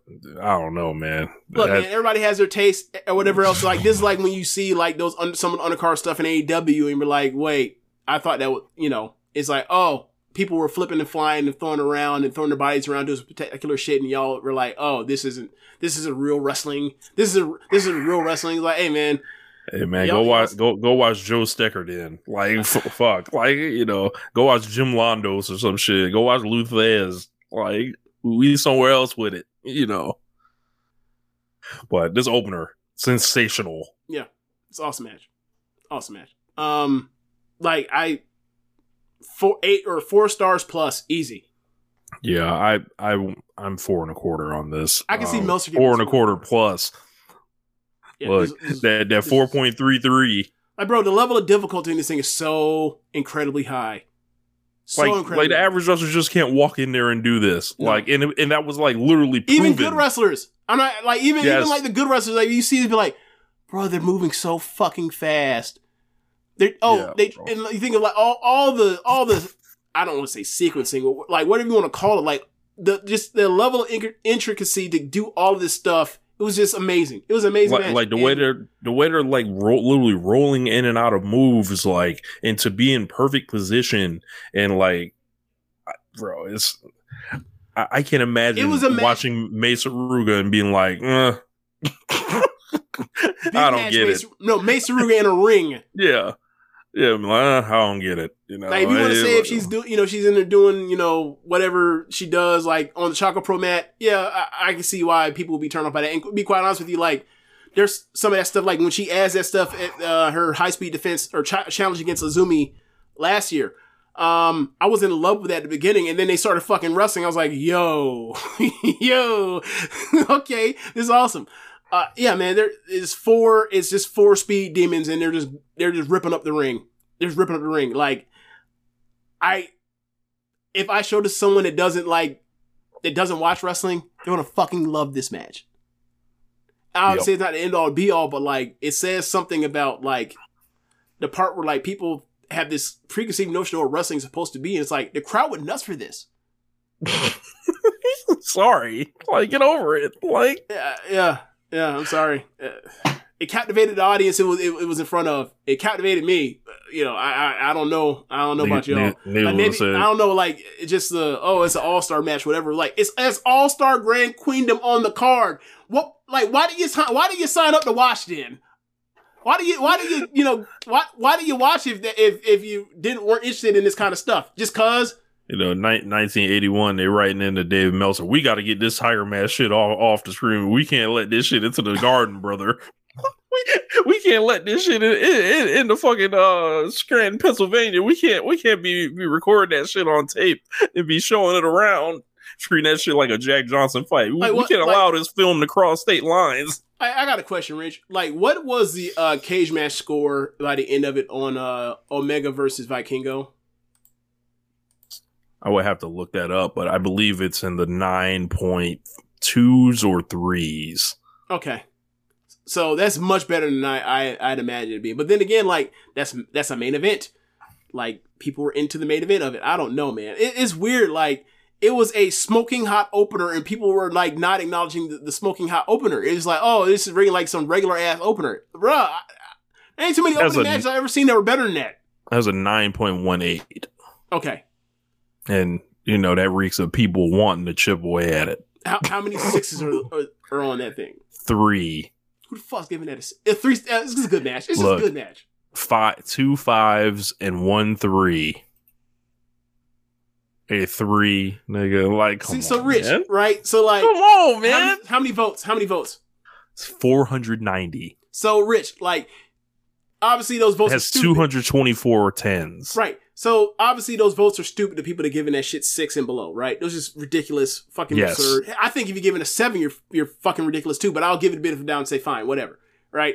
I think I'd accept a 7. Like, all right, you know, you're like, you might whatever. You might actually be in good faith saying it's a 7. You might be thinking it's too dangerous because, you know, both of them almost died, right? Like Omega almost broke his neck and Vikingo may have got either that or you just completely weren't ready for what you were about to see. And right. You're just like, I don't know. Like, maybe you're safety police, right?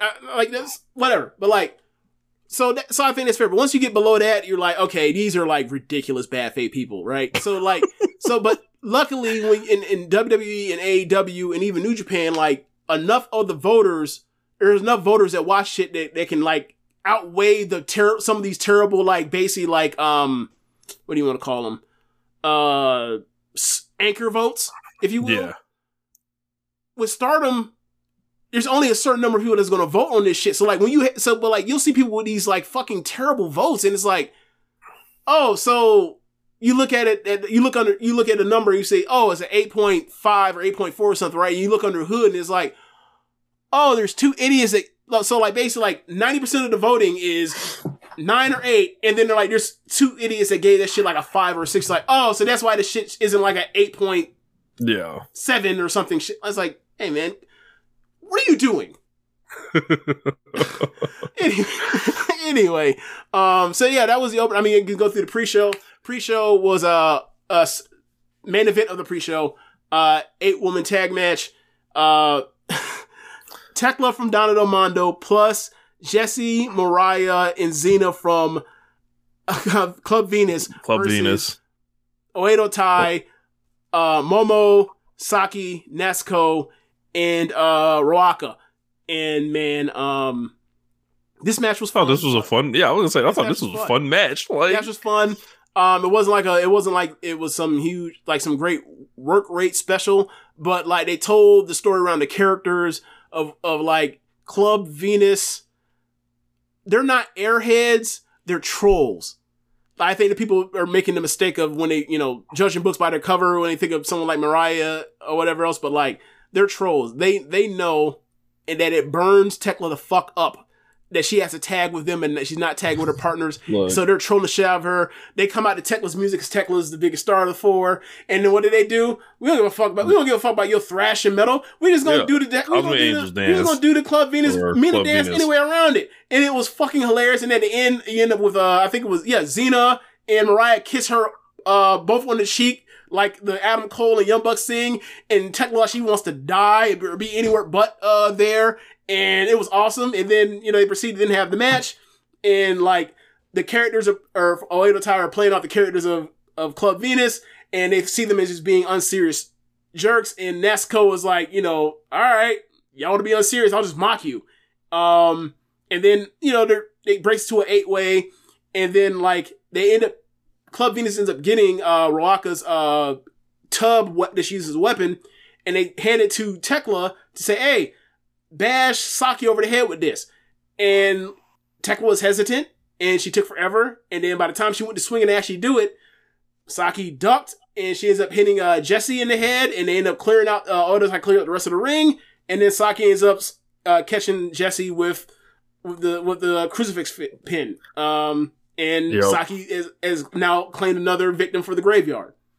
Man, Jesse got Saki. I should have warned her. Be like, yo, watch out for Saki. Like, if you're in the ring with this skinny bean sprout, and it looks like you are beating her ass, and it's taking you forever to get her off of the scrape her off the mat to hit her with another move, don't leave her there. It's a trap.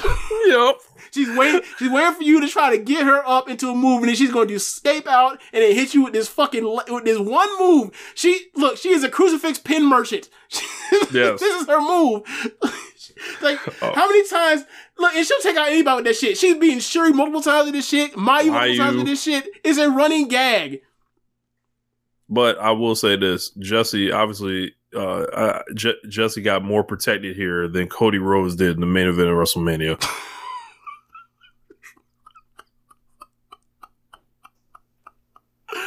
Oh my God! Speaking of Cody, so now that we also one thing, we'll get to Cody in a second. We got one more match, and then we'll get to Cody. Remember Cody, Rich? Remember Cody? So how could I forget? Yeah. So you have the All-Star Rumble. Multiple people in there.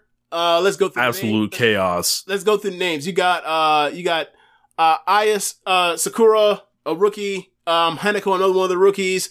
Chan Yoda, the JAV, has come to Yokohama Arena. JAV.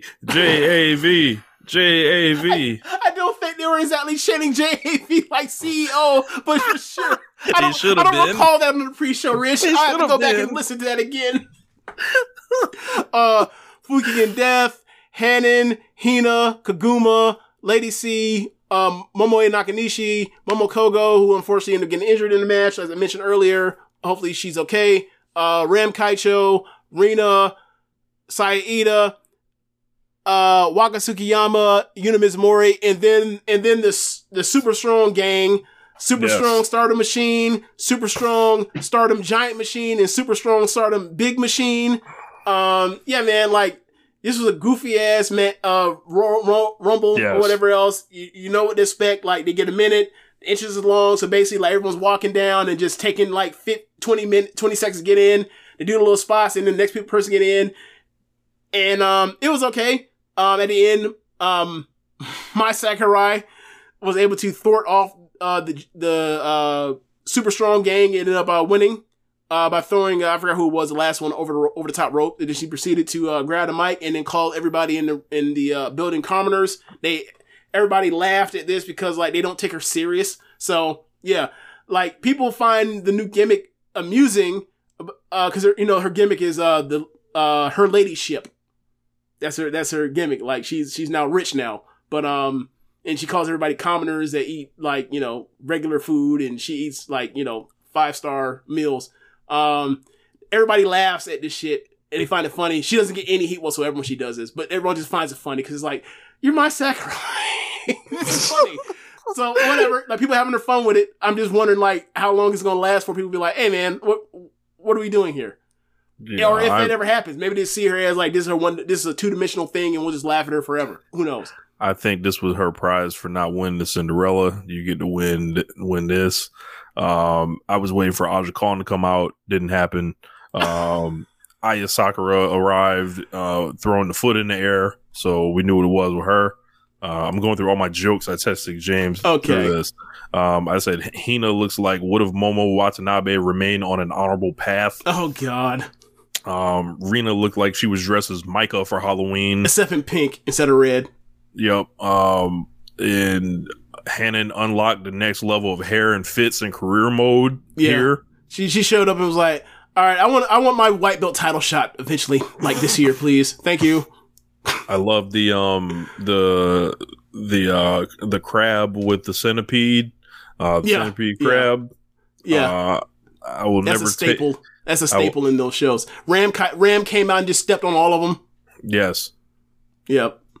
I saw on Twitter later on that, like, Momoe, like, she yeah, bro, she was making it rain on him, like, with the, Yeah, she was, it reminded me of, like, Kenny Omega's, like, a Hadouken thing. But Chan Yoda, we got the long-awaited Chan Yoda and Death face off there. I thought that was interesting. We saw the machines. I thought the Waka meter was going to get ran up. It did not. Yeah. And Mariah May taking on Natsuko Tora. Opposites attract.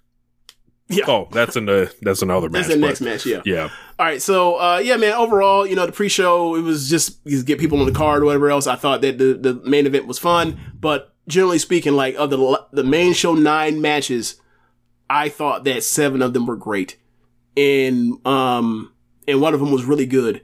And, like, in the blemish of that tag match with, like, Mirai and Ami with the brand new gear. Mirai finally had some kick-ass gear for once.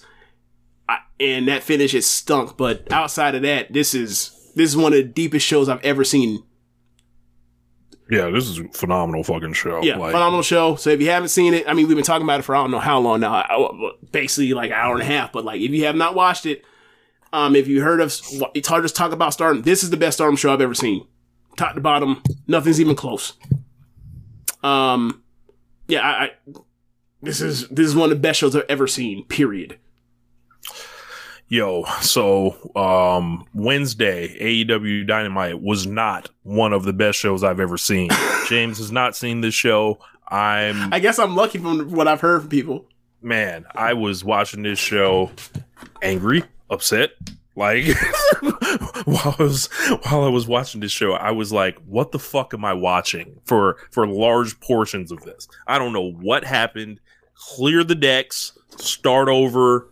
Whatever the fuck this was an attempt at, don't care, don't want to see it. Wow. They opened with a promo with the 4 pillars that was so bad between Jungle Boy, Sammy, and Darby MJF. Darby was the worst of them. And it was like Jack Perry had nothing to say. Sammy was just kind of there. But Darby's like just completely like talking about like all this shit, like to where, one, they come out one after the other. So and it opens with a promo with all where these they just guys. cutting each other off. Yes. And it was just like, all right. He starts talking about Jack Perry. He didn't really even work hard to get here. He's part of the California clique and all this shit. And it's like, so PWG. Yeah, it's like, what are we doing? Like, how does that make you like you guys are supposed to be like going for the world fucking belt? Why do we care how like this person got here right now? Like, why has this never been like mentioned in the years since? Yes, like he's been like grinding from the bottom of this promotion. Like that completely like could be destructive to Jack Perry, I think, in the long run. Especially if you look at it like when he used to never win matches and he literally climbed up every single level and kind of had this like calculated push. Something like that is like, come on, bro. Like that's just like that's just dumb. I think, and it doesn't help sell the matches, anything. It doesn't make you look any cooler, Darby. And the fact that it came from Darby instead of one of the heels. Yeah, Darby was acting really heelish during all this. Then Jack had told him he saw kids painting their faces like you, but if only they knew Darby Allin was really like he's an asshole. He said AEW is his second choice after failing as a skateboarder. Who said this is Darby? Jungle Boy. Well, he's returning fire, I guess. But the delivery, there's no confidence, bro, this was a disaster. This is one of the worst openings I've ever seen. This made people think this entire fucking concept is dead. Like the whole thing with the 4 pillars, this is so bad, bro. Like I can't even I like all 4 of these guys a whole lot. I've come on this show and tracked each of their progress and everything. This was terrible. Start it again. Then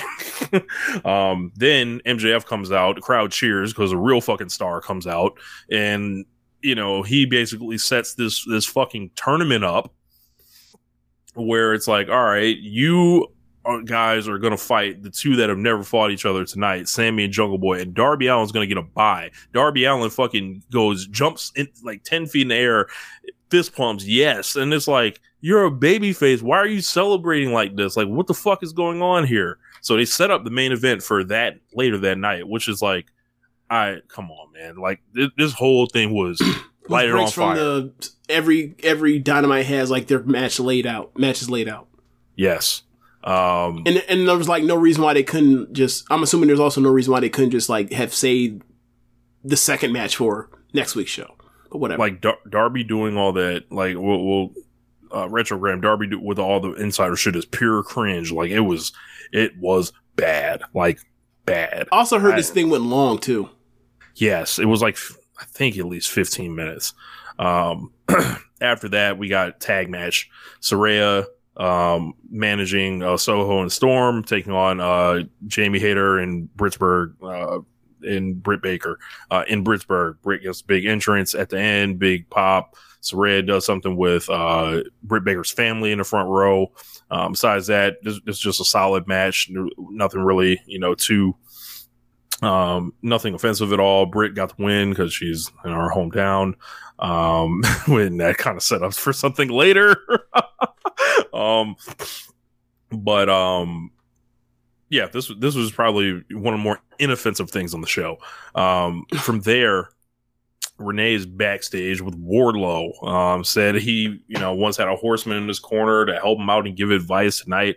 He reached out to another horseman that's going to help him even the playing field. All of a sudden, Arn Anderson walks in, who hasn't been seen in ages. And he says Tully's a smart guy. He's one of the best checkers player, but tonight we're playing chess. So the Elite come back to address Blackpool Combat Club. This is the best thing on the show by a mile. Kenny started with the mic, said the BCC, were four of the most respected wrestlers. Then he made his friends bleed, sent Don to the hospital, and tried to put all of us on the shelf. He basically said, come out here. We need to settle this right now, and figure this out. Danielson's on the screen. Essentially, he's in the BCC hoodie. He's calling the Elite amateurs. It says nothing but a ruse to get you guys distracted, but everything he was doing was a ruse to get the Elite distracted. So the BCC ran in and attacked him from behind. They had a wild brawl. Nick Jackson did a big dive on Claudio. Matt hit a bunch of Northern Lights suplexes on Wheeler Yuta. Moxley, how's his arm? I think he's okay. I think he's decent. Okay. Moxley had Kenny in a rear naked choke at one point. And then Moxley's fell into the lap of Britt Baker's family. There was a super German suplex that Kenny ended up giving to Wheeler Yuta, who dropped him on his shit and utilized him all Japan shit, and they're in street clothes or whatever. So this fucking ruled. It all ended up with Moxley hitting a Death Rider on Kenny. Claudio gave Nick a power bomb. And Yuta gave a super kick to Matt's shoulder or whatever. And basically, or he cut off Matt's super kick by hitting him with the belt. And Don ran out or whatever as the BC was surrounding Kenny. Don came out with a chair like he was going to do something. He's running from the fucking entranceway. He stops about halfway down and is almost like, you want some of this too, old man? He's like, no. And then he runs away. He comes back out and he comes and brings Konosuke Takeshita out there. Or before that, Danielson's back on the screen. He's like, Kenny, you have the most potential of all the Elite, but if you don't want to reach that potential, you need to be gone. And he pulled out the screwdriver because they've been doing the screwdriver thing. Then Callis brings Takeshita out. He sprinted to the ring. He stares Danielson down. He helps fight off the BCC. Kenny recovered, looks kind of like he doesn't want Takeshita kind of involved with this thing, and is kind of like, what's going on here? Like what the fuck? And, the Bucks, they all end up raising each other's hand. Danielson looks pissed at Takeshita, and Konosuke Takeshita has been added into this thing. This all was excellent, actually. Okay. Wardlow and Hobbs, way too many fucking gimmicks and outside run-ins and everything in this match just for the TNT belt. Wardlow wins the championship back, so Hobbs drops that shit. And it's like, did Hobbs win it in San Francisco? Yes. Okay, so there's one of those. Okay. Yeah, and then way too much up. Shouldn't this? QTV, Harley Cameron, Arn Anderson, just tons of shit. These guys tried to like do some stuff, like, they were doing suplexes. They did some high, off the top rope stuff, but it just never really got to the level that you really will want these things to do. This thing kind of concluded with fucking Penta and Phoenix chasing down QT Marshall. This is full, this is like, when we see all this shit happening in this match, this Cody shit, that's what this was. This whole thing can get fucked. Well, it's Arn Anderson, right? Arn did get involved, I believe, here. He got in the ring. He pulled out the Glock. That's when QT ran away. Are you serious? No. Well, he did the motion. No, that's what I figured. I didn't think he actually pulled out a gun on national cable broadcast television. Nah. But the finger gun, that's when he ran the Pentagon and all that shit. And how did he get that into the building? Yeah. Arn ended up giving him a spine buster, and it was like, all right, man, let's wow. Wasn't into this at all. Thought this stunk. Wardlow's the champion again. Before he could celebrate, Christian Cage's music hit, and him and Luchasaurus walked out. We got a stare down between Luchasaurus and Wardlow. So they had a match one time, I remember, that was pretty cool, actually. It was a lumberjack match. Yep. Yeah. And they were doing a bunch of lucha. The match was very fun. But yeah, I don't think Wardlow's any closer to being more over after getting his belt back. So, Renee tried to interview Sammy before his match with Jungle Boy, but MJF interrupted, called him Gene Simmons on meth, with how much he sticks his tongue out. Then he basically tells Sammy he wants to get Sammy in the pay-per-view main event. Why don't you go ahead and just, take the fall? But, he knows he wants to be in that one. Why don't you just, lay it down? Sammy, of course, refuses, but then MJF comes up to him with a blank check and says, hey, man, name your price. And MJF, was, blown away by the price that Sammy set, but they agreed and they hugged for whatever reason. So bullshit is afoot. All this stinks, by the way. Jay White versus... funny because, of all the three of them, the person that had the most heated, conflict with MJF of the other pillars was Guevara during, the Inner Circle stuff. He should absolutely, want nothing to do with that guy. But whatever. Yeah. We're not supposed to remember that because, that's what MJF does. He breaks kayfabe. Jay White versus Commander. This is a solid enough match. But the presentation with White is all fucked up already. How so? He's just another guy on the show. How they're treating him. You could have treated him like a big, superstar kind of guy. He has not been programmed as such. They still haven't let him really say anything meaningful outside of a pre-tape. You look at how he debuted in that fashion where he just runs to the ring doing an attack. They set up this match. He gets the 9:00 slot. He's wrestling against Commander. It's fine. It was fine, but it's just another match on the show. It's not like he was special or anything. He was this guy you fucking landed. It looks like you got him instead of WWE, and then you just fucking rolled him in here. Essentially, he's hanging out with Juice Robinson, doing the fucking Bullet Club Gold shit, which. There is a segment of people that is really interested in seeing all these extra lives for all these Bullet Clubs. Got people like us. We've seen it already. I was looking for something new. Apparently, we would not get that. I think this is an example of them not really having too much of an idea what to do with him. There are people I think that are missing the point on Jay for another reason, because there are people that instantly expected him to be in the title picture or something. I think that's ridiculous. I saw that and I was it was a person that was a WWE apologist. I was like, Yes. Cody showed up at WrestleMania 38. He didn't enter the title picture until 9 months later. What are we talking about? Do you like more examples? Ronda Rousey showed up at Royal Rumble 2018. She didn't enter the title picture until the summer of 18. It's not walking right in. I don't know, man. I think these people are dumb and to be ignored. But as far as like Jay White, like if you're AJ Styles, Royal Rumble 2016, didn't get to the title picture until the summer or early or late spring, whatever you want to call it. I think with Jay, like he is someone that has a clear path, I think, to ultimately reaching whatever the fuck he's going to reach in this promotion. However, the introduction of him has been sloppy and it's not been thought about. Like there's no way they spent more than 5 minutes thinking about his 3 combined appearances. There's no way. What else we got here? Renee's backstage with FTR. She told him Mark Briscoe. Jay White wins the match. Some reason Sean Spears is sitting in the crowd, and after the match, Juice Robinson dragged Sean Spears over the barricade. Him and White started whooping Sean Spears' ass, and then Ricky Starks ran to the ring to save them. So I'm like, Ricky Starks and Sean Spears, Cody's boys, Last time I saw Sean Spears, he was a heel, correct? Nah, he was a babyface.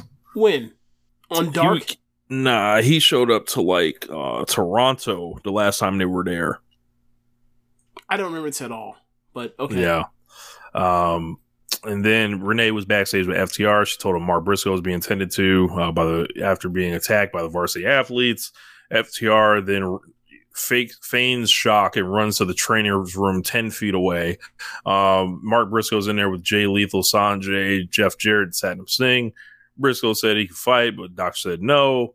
Briscoe suggested Lethal. Jarrett and FTR do it for him. Everyone not named Mark Briscoe wasn't really on the same page with this, but everybody kind of agreed. So, I started seeing FTR and Jarrett and fucking Jay in the same place, and I was just like, so that's what we're doing, huh? And then this week, Dax Harwood was announced to wrestle Jeff Jarrett. So, James, we have started the Dax Harwood singles campaign once again. Thought we got away from it. Got the tag belts. Nah, man, let me just, I'm going in there with Double J. What Memphis, what 1995 Bret Hart versus Jeff Jarrett match will just be, just completely pilfered from? Well, would it be one from Superstars? Will it be one from Monday Night Raw? Like, do I need to watch all of them now to familiarize myself with what's about to happen? Like, nah, because if he starts doing that, they'll just find it quickly and put it up on Twitter, so you'll know. Yeah, man, that's a match that's like, why is this even on Dynamite? Like, why would you ever who is under 30 that wants to see that? Like, Double J's been awesome. And Dax has done nothing but have great tag matches. That's not the point. I think they'll have a decent match. I'm just saying, like, who is this for? To what end? For Dax. It's for Dax. Chris Jericho and Adam Cole have face to face. This one, Cole kind of runs down his career, talks about he idolized Jericho, looked up to him, even, got this catchphrase from him. One day he was going to wrestle him. Says he got a lot of respect for Jericho. Jericho was going to shake his hand. They shook hands.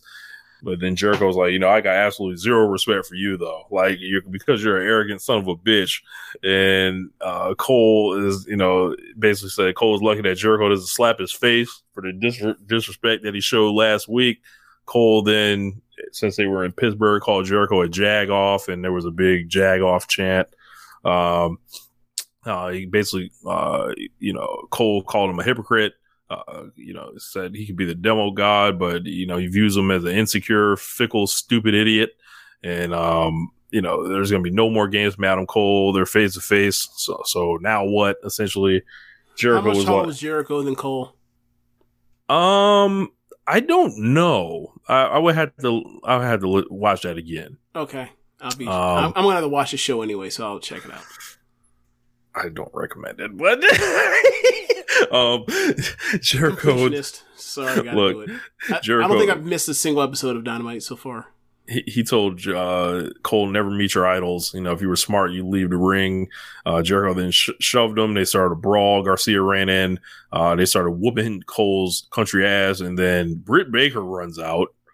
And James, how far were they outnumbered by? He was getting his ass stomped out 2-1. Okay. So because the rest of Jazz was actually in the next segment, which is fucking ridiculous when juxtaposition with all this. So,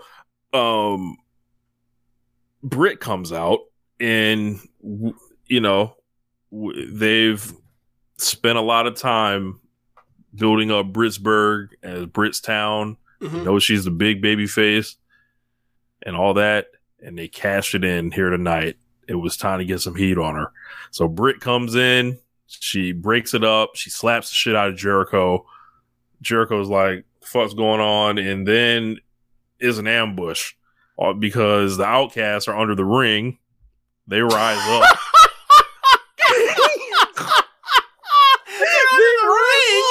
Yes, they rise up, literally. like they're fucking like, what was it? Okay, I can't remember.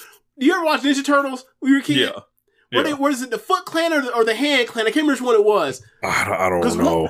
Either way, either the Hand or the Foot Clan, they're like basically like the motherfuckers that Shredder had in the Foot Clan, they're saying in the comments. So Minions just ascended.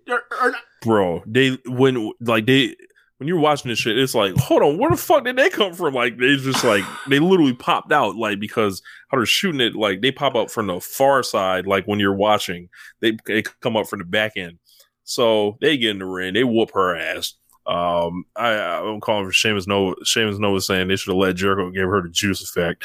That would have been insane. But they start beating her ass. They handcuff Cole to the ropes. And then they pull out a kendo stick. And if you've seen the All Access things, they've been showing Britt Baker like getting shots in the back and different stuff like that. So they fucking whoop her ass with the kendo stick. But like Saray's whooping her, and they don't like I think people were just like kind of sad. Like they don't want to watch this. Like, well, their hometown heroes out there getting done in. They whooped her in her hometown. They were whooping Adam Cole. They were getting whooped together. Real love. Like both of them just getting whooped together as a couple.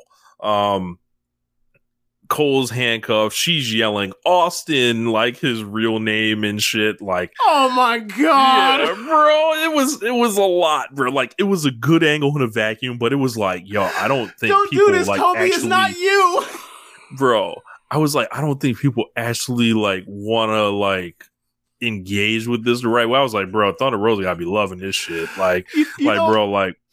Look, Rich, when you said that this was very good and that, like, all of a sudden you said Outcast is sent from the ring, I was like, you know what would have made it better? If Thunder Rosa had to send from the ring to whoop Britt's ass. That person would have worked for me. So, like, she coming out there, she getting whooped by herself, like, oh my like they explain, God. like, Jamie Hayter is like, getting medical attention at the moment or something like that. But so no one comes to save Britt. Wait, so like Riho didn't come down with the pipe or none of that, huh? Outnumbered. What that means? I guess the story is like they respect Jamie, they don't respect Britt because Britt was doing fuck shit for years. Hey, we'll see. But they linked up. Like, look, there have been complaints about this thing. This shit didn't have for 2 months. Can't say that no more. I'll say that. But yeah, they use this to kind of like heat up the Cole and Jericho thing, and put some more heat on whatever that story is. This wasn't bad, but I didn't love this. Like, just because of the awkward, like, bro, like Like, ain't nobody want to see Britt Baker getting beat down like this. Like, it just didn't, like, it's like. Maybe not in Pittsburgh. Anywhere else, at this point, what I see on these clips of this show, if they stomped her out twice or every other week, I'd be okay with it. You stupid. Like, I don't look, man. And she's a baby face while it's all going on. If she was a heel, I'd be like, okay, whatever. But no, man. I want them to shoot the angle and just do Jamie and Britt already and get it over with. But yeah, man. That shit does sound funny. Like you kind of gotta see it. Out of Britt in Pittsburgh. Like they cashed in the chip at last. Wait, who was in here earlier that was talking about who was it? Someone was here saying that somebody was spinning in their grave. Bro, Bruno would have been spinning his grave. You beat the hometown hero of Pittsburgh like this in front of the fans? Oh, that's man. why they gave the Wardlow title win. They let her win on the show too. Like they set it up. They thought about it. Oh, you said the Wardlow thing because of Wardlow got multiple hometowns. He's got the Pittsburgh because he I thought he was from Cleveland. I know, but he started his wrestling career in Pittsburgh and shit like that. So proximity, he's able to escape the Cleveland, Pittsburgh. Yeah. If not for that, they would be booing him every time he ever showed up in Pittsburgh. You know that, right? I guess, I'm not as plugged. Bro, how do I say this? It is a lot like Yankees, Red Sox, except like if the Yankees actually were super dicks about like being way ahead in the career series. Mm-hmm. Like Pittsburgh hates them dudes. But it's like, y'all been better than them for over half a decade or over half a century. This is over. This is over. And they still like, nah, fuck them. I don't get it at all. It's weird. Like, I can't explain it. Cause Pittsburgh Zach, like, I've never was able to understand why they hate them like that, even though they're way ahead of them. They all should be like, oh, these are the ants we normally, stomp with our sledgehammers, but whatever. I mean, I hate the Kings, so I understand. So.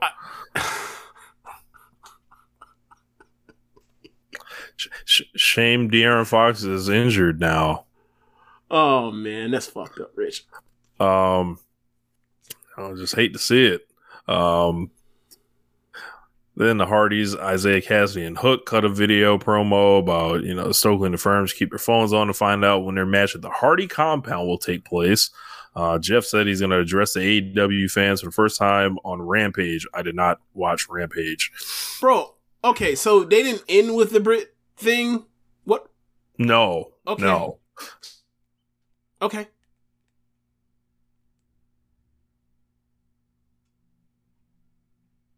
And hey, Rich, can you say whatever you just said? Yeah, it froze for a second. Yeah, I said the Acclaim comes rapping their happy asses to the ring immediately after this heat angle, and they were fighting the rest of Jazz.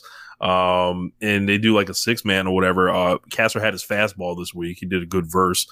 It had been a while. What else? Caster got a mic drop for the win. This was nothing. Sammy Guevara and Jungle Boy main event. Lots of spectacular moves that ultimately meant nothing because they went and they wrestled this match and it did not. I think the crowd was so checked out on them from that first segment. The crowd gave them nothing, and they did this after, as you mentioned, that Britt Baker angle. They were just sapped, and it was there was no energy. Or this is a very low energy main event, even though these guys were Sammy, I believe, he jumped off the top rope, or it was Jungle Boy, I think, he jumped from the top rope, caught him in the middle ring, and with a Canadian Destroyer. Shit was crazy. Oof. It would have been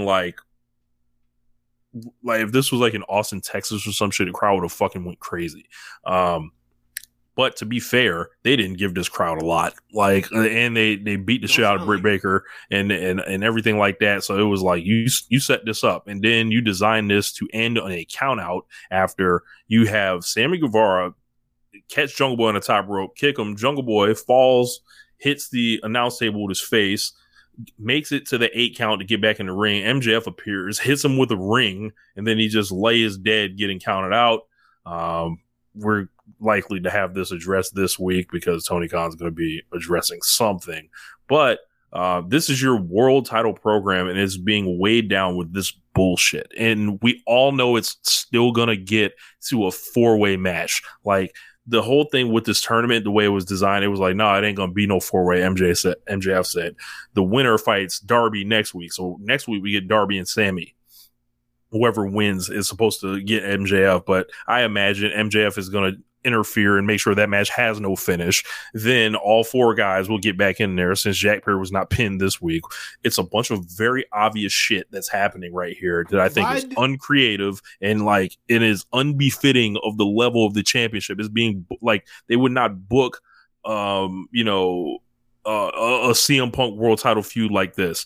They would not book a Hangman Page world title feud like this. They would not book a Kenny Omega world title feud like this. We just saw Bryan Danielson and MJF get months and months of the programming. This is getting like kind of a shorter build, but they're doing bullshit in between it. And what's happening is they are, I don't know, man. Like it's just like a real lack of creativity to really like heat this thing up. You're already fighting up the hill with 3 of these guys not being certified like main eventers already. Yeah. You're already fighting up the hill. So like, why like weigh them down in some goofy ass storyline that's all that you everyone knows like this thing had a chance, I think, to break a lot of these guys to the next level. They could have kept this shit about like them all 4 being connected to each other.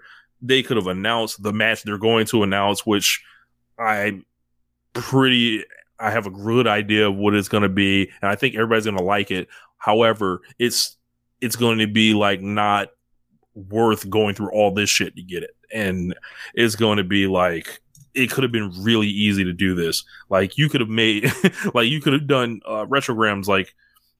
Saying, giving a lot of great ideas in the comments of things you could have did. Like you could have just did double. You could have done singles match with them both. Cross them all up. Do a fucking G1 with these guys, like on TV, leading up to it. Like there was just a bunch of like way cooler things you could have done than the shit. This week sunk everything. Like I thought it was like decent. Like, everything else had been fine. They've been having these one-on-one promos. They had the joint where he was dancing and they came out and everything like that.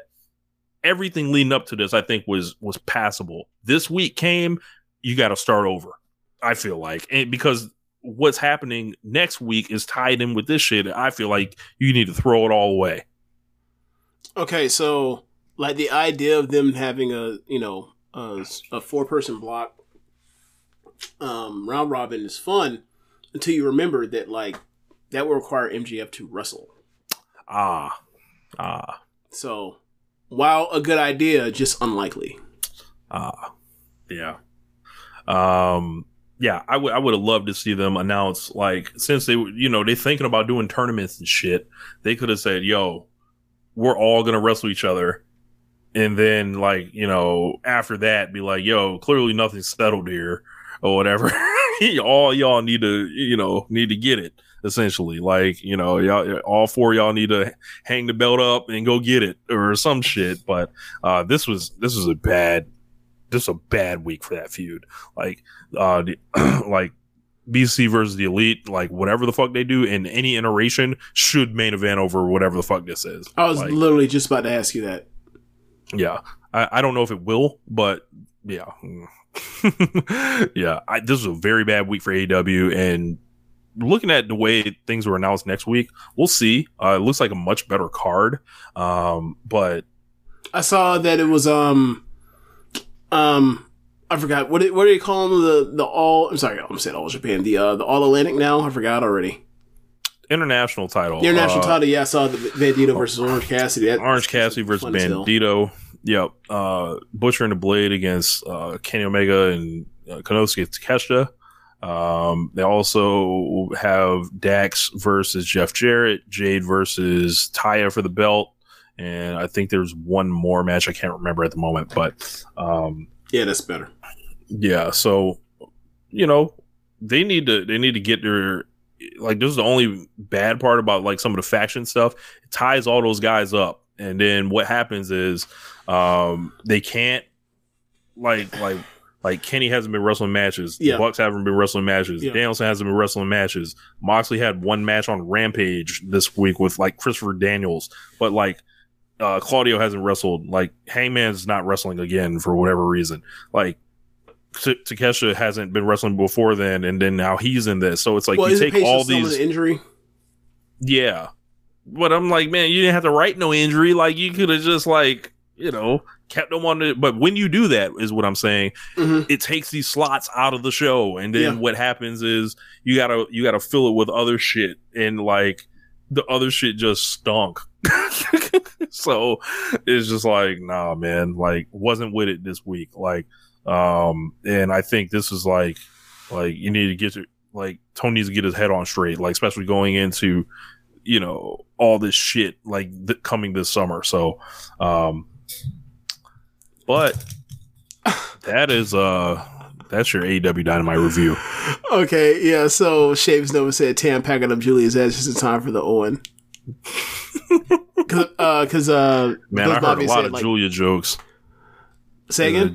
I heard a lot of Julia going to, you know, lead with the left foot, doing rolls and shit, like, you know, going to Winter Park, Florida and shit. Did Triple H make the call? You know, a lot of shit like that. Yeah, immediately people started doing stuff like that, asking these questions because, you know, they're so used to the pattern that, like, it was shocking to the system for people. And, like, Julia go there if she want to. She'll be back in 3 years. So, I've decided to do a new segment on this show, showing love to our Twitch chat. They show up for us every week on the live feed. If you guys that are on the audio podcast listening to it, and I kind of want to turn the show over to them and allow them to drill us with their questions, like, you know, in pro wrestling or anything else, like, for the next, I don't know, like what time we looking at, James? I mean, right now we're at 2 hours and 15 minutes on the recording. All right, so throw them at us. Like, we normally go 3 hours with us. I'm not promising we'll go to the 3 hours. We'll cut it off at the time it feels right to cut it off. So Twitch chat, let us know what do you guys want to know from James and Rich. Oh, so I don't think we really got into it, but, like, yeah, man, Cody. And Cody, like, finishing the story. And, like, Mayu, Tam, and Mina, all three of them finished their collective story. And meanwhile, like, you got the people in, you know, bad faith, like, being like, yeah, you know, the story will get finished or the story never ends, like whatever Triple H said. And it's like, okay, man, all right. When you get to that story, I guarantee you will not be nearly as hot or fun as it was if you just did it then, but if you say so. Especially with another world title sitting around now. Yeah. Okay, Wasabi King, what Suzu Suzuki match is a must-watch? For me, Suzu Suzuki versus Mirai from New Blood last year was a excellent match. It was the main event, I believe. It was like a 2-minute draw. And it's free on YouTube, right? Yeah, it's on YouTube, yeah. I can't remember which New Blood it was. It may have been 2 or 3. It was great. Like, I think I gave it 4 stars flat. For me, I'd probably say the Julia match from the Grand Prix last year. But if not, then I would say the match she had with Starlight Kid in the Grand Prix when she that match, you know, she missed the first night because of COVID. And then she had to make up a bunch of matches on the back end. And, like, that back end, that last match they had to add in at the end, it was a killer. It was a killer. Yeah, she's fucking good, man. You know, that's from Stardom. I think probably the match that I most remember from her was when she beat Maya for the Ice Infinity belt in 2020, early 2020. That match is really good. I had heard the rep about her at the time, and I was like, okay. And then at the time I was like, oh, she's great. But it was kind of like the first time I saw Momo, where it was like, I see she's great. I think it's a bit overstated, but she's great. And also given the age, but like, you know, like those two have great matches and their matches are probably, or their singles matches, big matches are probably better than like their actual, how do I say this?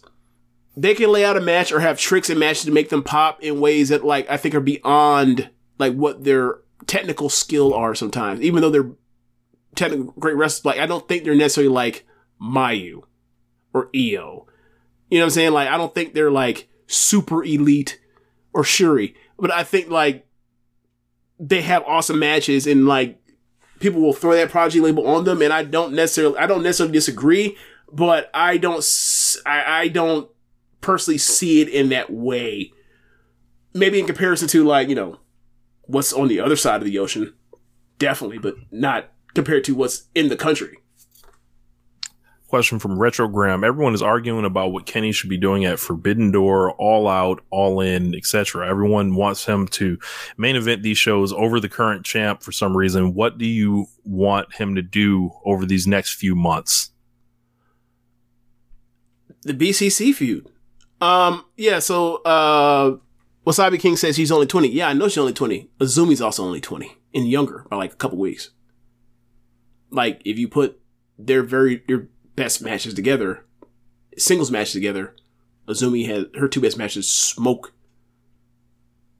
Suzu's best two matches. And I quite frankly think that like Suzu was in the ring with people that like have more veteran talent and skill and reps at that kind of level than Azumi did in Starlight Kid. Maybe it's just a weird, you know, double Prodigy chemistry thing or whatever else that's happened in that. But like, I just think like you kind of have to do certain things to keep Azumi from getting to a certain level in a match in a single setting, like what happened in the Grand Prix last year, like where it's like, oh, we're only letting you have like two matches that go over 8 minutes. Whereas like other people, you know what I'm saying? It's like she's fighting against time as opposed to like it lets you go out there and do your 13 minutes or your 10 minutes or 11 minutes and get busy. So it's a little different. So as far as Kenny, well, I'll say this. There's a reason, I think, you know, why you're seeing any main event that's across these, you know, next shows. Like, they all have Kenny in them, regardless of whoever's on the other side of it. Like, maybe they should use arguably the best wrestler in the world like he's the best wrestler in the world. I'd like to see that. Yeah, I mean, ever since he came back, ever since they came back in, you know, the 7 for 7 or best 7 thing, and now this is like, it's been very reserved. They're clearly like slotting him like he's not a singles competitor. Except for a few occasions when they asked him to defend it. It's just weird. I don't know. Like, I think maybe he was just like, hey, you're going to get you to the, you know, Death Triangle thing, and then we're going to get you to the BCC thing. You just got to hold the course. And like, you know, them doing that kind of has like, you know, as you mentioned, like the top stars on the roster, a lot of them are clustered together and like they're not getting matches against, you know, other stars because like that doesn't make much sense. And then you end up with like stuff like, it's one thing to do it one time, like how you have, you know, on one week you have Jericho and Lee, and then you have Swerve and Darby. It's another thing if you do it every single week. So I see why they're having that discretion, but it also, as you mentioned, like so many stars are not like having big matches. Yeah. You know,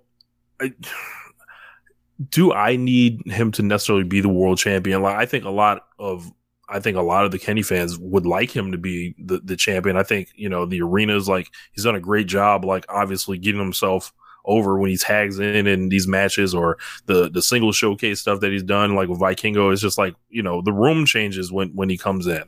And people want, you know, that Ospreay match, from, you know, to be followed up on with another match, you know, against him. I'd like to see that, at one of these shows, probably Forbidden Door, that'll happen. You know, like James said, like there's a lot of great matches sitting inside the BCC feud with him. I want to see him and Danielson run it again. I don't know how you do him and Danielson and it's not the main event of something. You know, I think you got to find a way, especially if MJF, like, you know, if you want to take the belt off MJF at some point, like he can lose it to one of those guys. I don't care who, but, well, he just beat Danielson, so he probably had to lose it to Kenny or whatever. I don't care if Kenny's the champion or not. I had mentioned when he lost the title before, like, would you care if MJF wasn't the champion?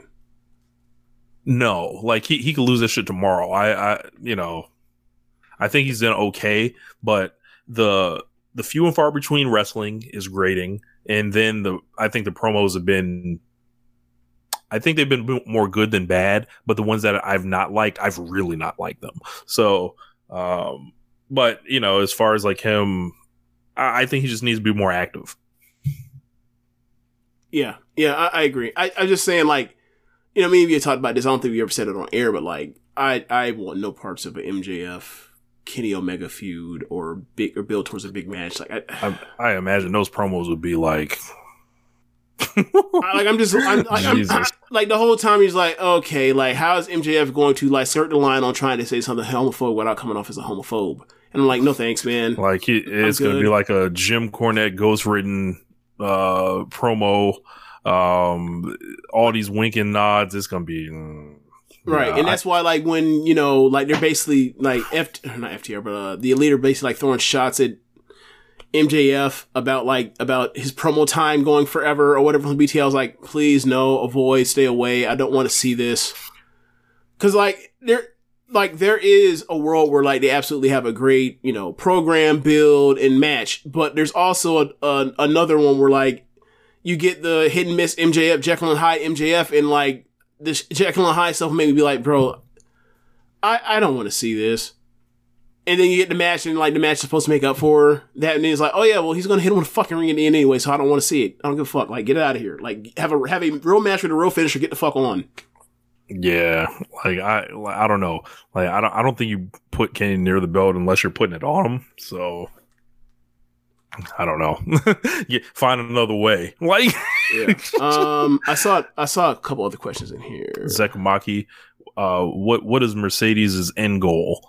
She lost the belt, but what does she do with New Japan and Stardom now? Well, she is booked for Resurgence. Yeah, and she was teasing around as if she like wants to like start a Stardom faction of her own.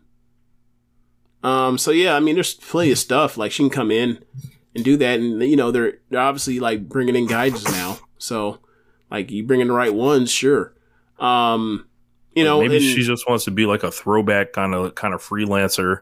Like there's a lot of freelancers everywhere. Like if she's just a big ace, like to come in, maybe that's what she wants to do. But yeah, and I think she make a lot of things work because like she's actually willing to do jobs because she became a star while doing jobs. She had no other choice to do that, but like, it's and like, that's the thing when I think of like the people that we listen to that have like watched Joshi for a long time and are wary of like the trappings of like people doing the, you know, treating like it's the fucking 90s or 80s and don't want to do jobs for people. And it's like, I get it.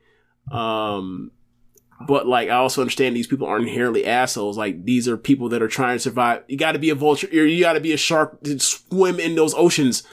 So yeah, like it sucks at times, but you know, I think if, you know, the good outweighs the bad or more times than not, then I'm okay with some of the, you know, drawbacks of that stuff. So like, but with Mercedes, like it doesn't appear that she has that kind of ego for this stuff. Cause like, she became a star doing jobs. Like imagine if like the idea, right? Think of Tam as the Red Belt champion. Imagine all of a sudden she tells Rossi one day, nah, that don't work for me. Like, but like we've beaten you like a drum and you've still gotten to this level.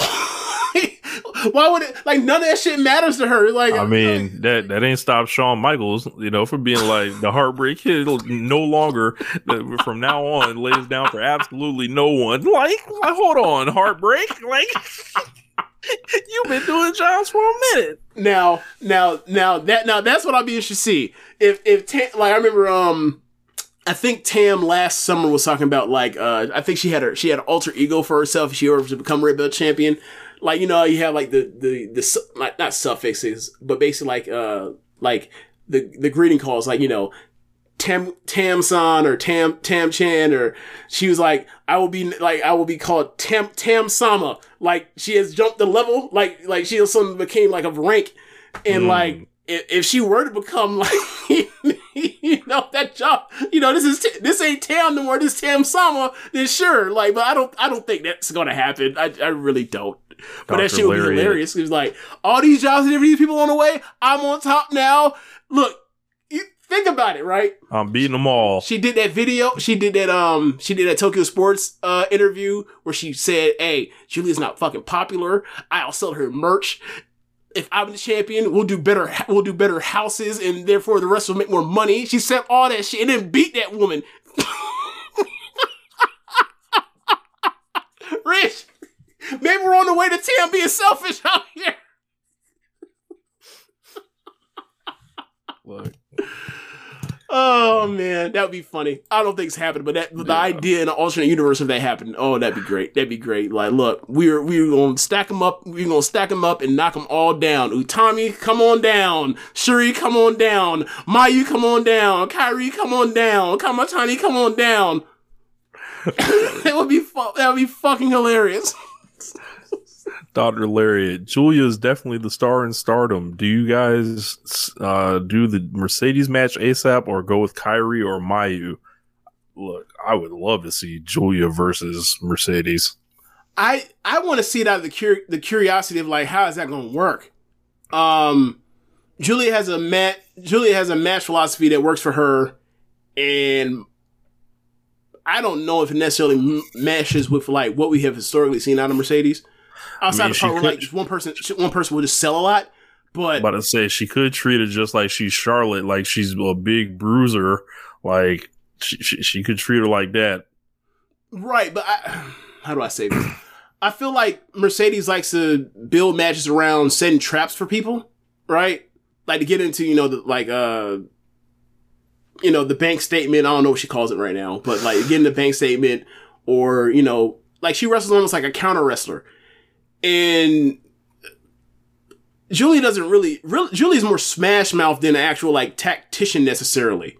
So she trying to fuck you up, like she throwing these. Or let me phrase it: at her best, that's what she does. Like early on at times she was trying to do the whole, I want to wrestle on the mat and stuff, and it was like, hey, just get up and start fighting.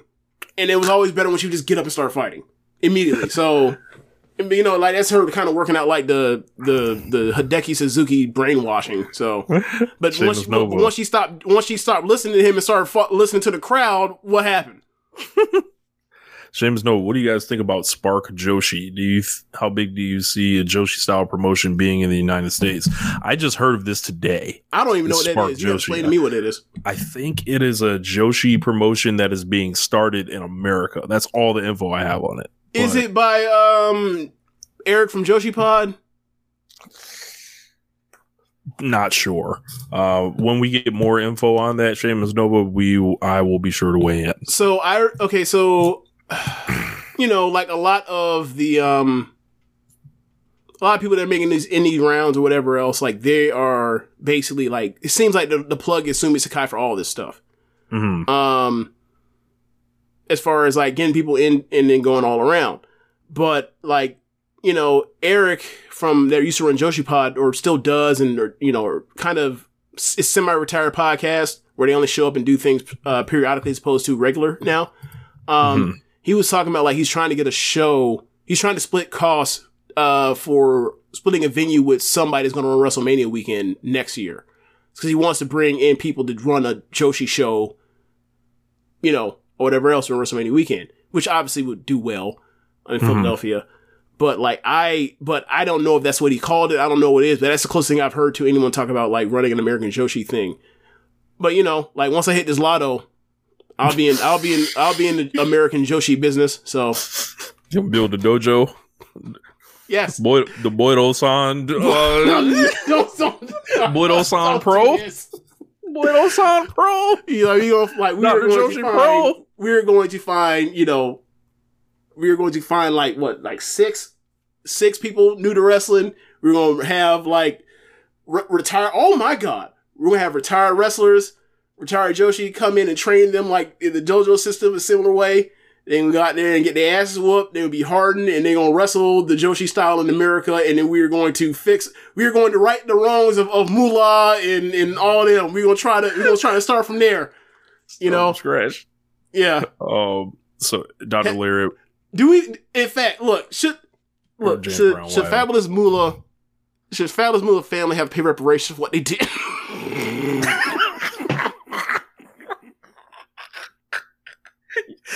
Yes. We need back pay. Yeah. Do you know what you did for generations of women? You know what you've done? You selfish asshole. In and out the ring. Yes. James Brown Wild, did y'all talk about the report of Punk being backstage at WWE? We did not. We did not, yeah. I don't know if you have a specific question about that, but I saw that thing and I was like, why? Like, I didn't really have any big reaction to it. I was like, all right. And apparently they told him to leave. Or like Vince McMahon was like, nah, man, you know, get him the fuck out of here. You know it was Vince? Yeah. We just assumed it was Vince. It was Vince. Like, they had told security, keep him out of here. And he was in the parking lot with Tamina or something like that. I was like, what's he doing there? He lives in LA. Oh, so it's in Chicago. Yeah, they're in Chicago for Raw tonight. Okay. Well, I mean, I don't know the situation. Maybe, I don't know if it's he's two house situation. No idea. But, yeah. It's weird because it's like anything to get in the news, I guess. I don't know. I mean, you know, like he was at Battle in the Valley, you know, like in the stands or whatever else.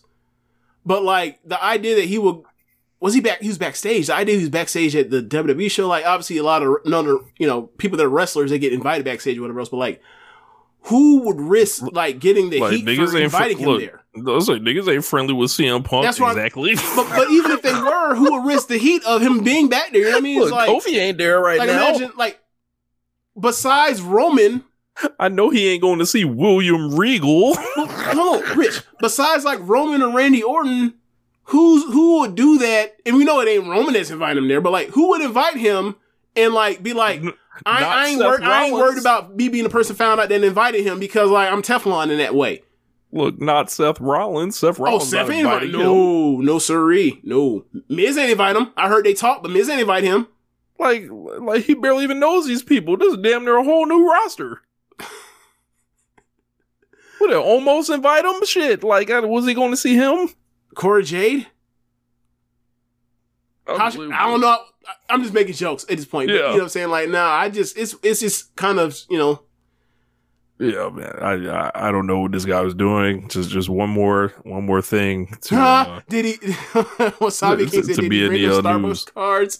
I don't know. We'll find out from Dax. So yeah. Eventually. Dr. Larry, where do you go with MJF at Forbidden Door? Do we go with Kenny or Hangman? For Forbidden Door? I think he would be working with somebody from New Japan this time. I don't think he's going to be able to duck out this year. He will not be on the show. I think he'll be on the show. I don't want him to wrestle anybody in New Japan. I'm good. Like he got into a bunch of heat just earlier in the year with the Kesha shit. He's bound to fuck up again.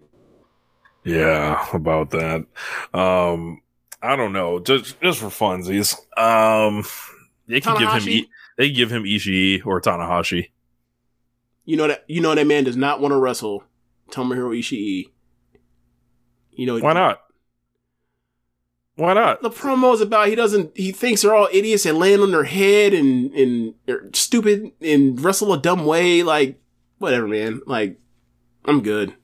Yeah, yeah. Obviously some of that's a work, but it's like, if that's how you feel, then just like, don't even bother. You ain't gonna prove nothing to nobody. Yeah. All that New Japan stuff is a work with him.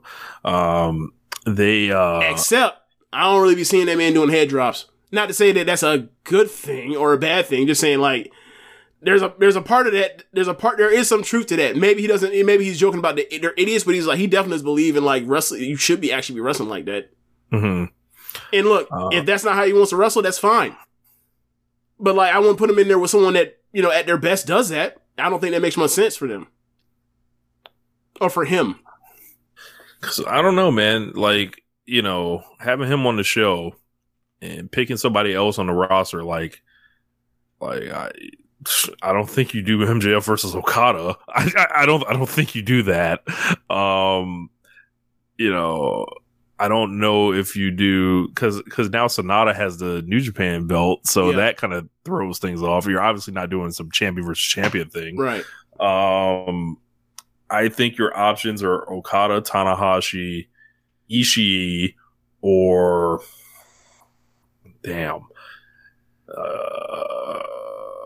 nope, can't go David Finlay. You don't want to do that. You could put him in some type of multi-man match or something, but I could see that. I could definitely see that if they were to do that. Let's see. Going down the thing, a lot of comments, not a lot of questions I'm seeing here. Let's see. Okay, Retrogram related. See, you trying to get me fucked up. I'm about to bury that man's roster on here, Retrogram. So shout out to my man Ibu for Wrestle Purists. Backup Hangman, some of you may know him on Twitter. I've seen his roster post here. And I saw it, and hold on. Nope. Hold on. It's not pulling up in the right way. Okay. It is there. I will. Hold on. So the Collision and Dynamite, they're talking about, the split roster thing. Mm-hmm. I am going to transfer this link into my other browser so I can keep this one up.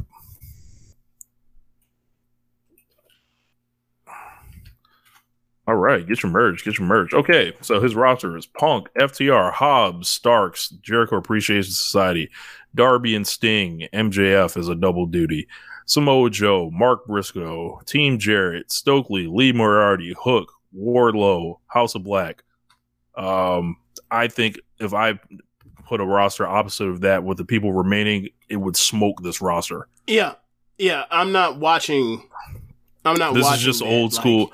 This is just old school, like WWF. I think that he put together right here. Shout out to Ibu. Love him. Nice guy. I'm not watching that show after like maybe a couple months. Like I'm sorry. Like no. Like where are the young guys that are supposed to track up and I guess that's supposed to be the match guys. I guess they're the lifeblood of the 2 hours. Yeah, like I'll go ahead and take the entire Blackpool Combat Club, the entire Elite, and then go from there. Death Triangle. I'll take all those guys and completely smoke that show. Eddie Kingston, I'll have him too. Do we know what exactly the situation is? Is he just full-time ROH? Is that just basically like they're just letting him do whatever he wants? He is an ROH wrestler as an off-the-air story. So, yeah. Let's see. But yeah, hopefully that answered you guys' question about the rosters. Like, there's a lot of different, that I think his roster fits like your very traditional idea of pro wrestling in America. Like, you got your big guys, you got some old school workers, you got promo guys, but you got to split stuff like that. Though. Like, obviously, yeah, you can't. But I get why you have Jericho Appreciation Society, FTR, and CM Punk there. But like, you got to split up more than that. Like, you got to get like Death Triangle on that show. Yeah. So from there, Dr. Larry, how do you think Cody's going to feel about finishing the side story with that new belt? He could feel how he want to feel. He tends to be an optimistic guy, so I'm assuming that like he thinks it has nothing to do with him. He'll make the best of a bad situation, but I gotta say, I don't wish that on wish that on him. Even though I like to laugh at some of the situations he gets himself in. Yes, that would like be, that's nasty. Like, look, man, you gotta remember, like we're friends with a Cody super fan. Like we can't have him down in the dumps like that. I haven't even talked to Floyd about this new belt, but man, I can imagine like when I ask him what he thinks about it, I imagine this is not going to be positive reaction from Floyd, and that's rare. Like think of like watching All In and seeing him have that match with Aldis and seeing how it felt when he won the NWA World Title, and like the idea that like they actually start a real major American promotion. And like they give him a side quest consolation belt there, and then he goes to WWE. They make him into the second biggest, star in the company, and then like he gets the same treatment of, oh, you're getting this side quest ass thing, consolation belt again, here too. When it's like, well, I'm number 2 star. Why can't I get it? What the fuck? Yeah, that would drive me. Look, bro. Look, a nasty idea from Sheamus Nova. Rich, go ahead. Imagine if Tam went to Tokyo Joshi Pro and they were like, "Hey, we're gonna give you the international princess belt. We're never gonna give you the POP." It's like, what? What? Sheamus Nova. For all the shit we give Cody, he absolutely has gotten himself to the position where like he is a world champion caliber pro wrestler on a major promotion. You can make the argument he's the bigger star in pro wrestling right now. Yeah. You can honestly make that argument. You can honestly make that argument in good faith and not be like, oh, I'm just trying to troll. And not get laughed out of the room. Right. Like and this is how they doing them. Boy. So one night only, MJF joins the House of Torture.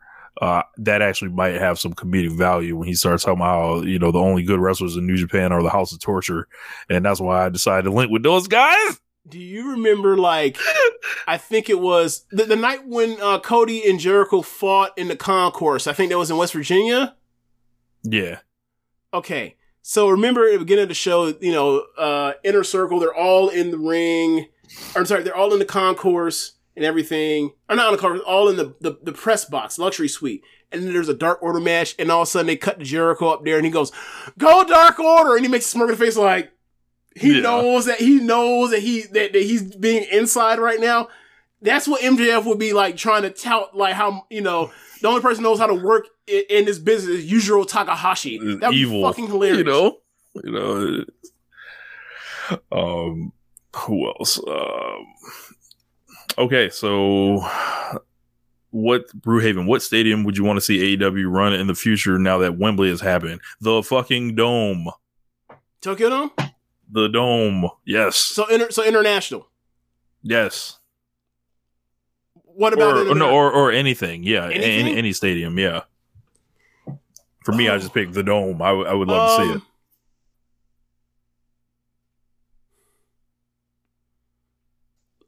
I think some of these stadiums they might be locked out of, because of whatever dealing with WWE. But well, Tony Khan is a business partner to all the NFL people. Keep that in mind too.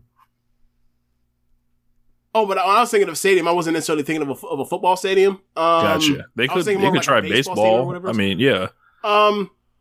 Wouldn't Yankee Stadium be a cool place to have a show? I don't know.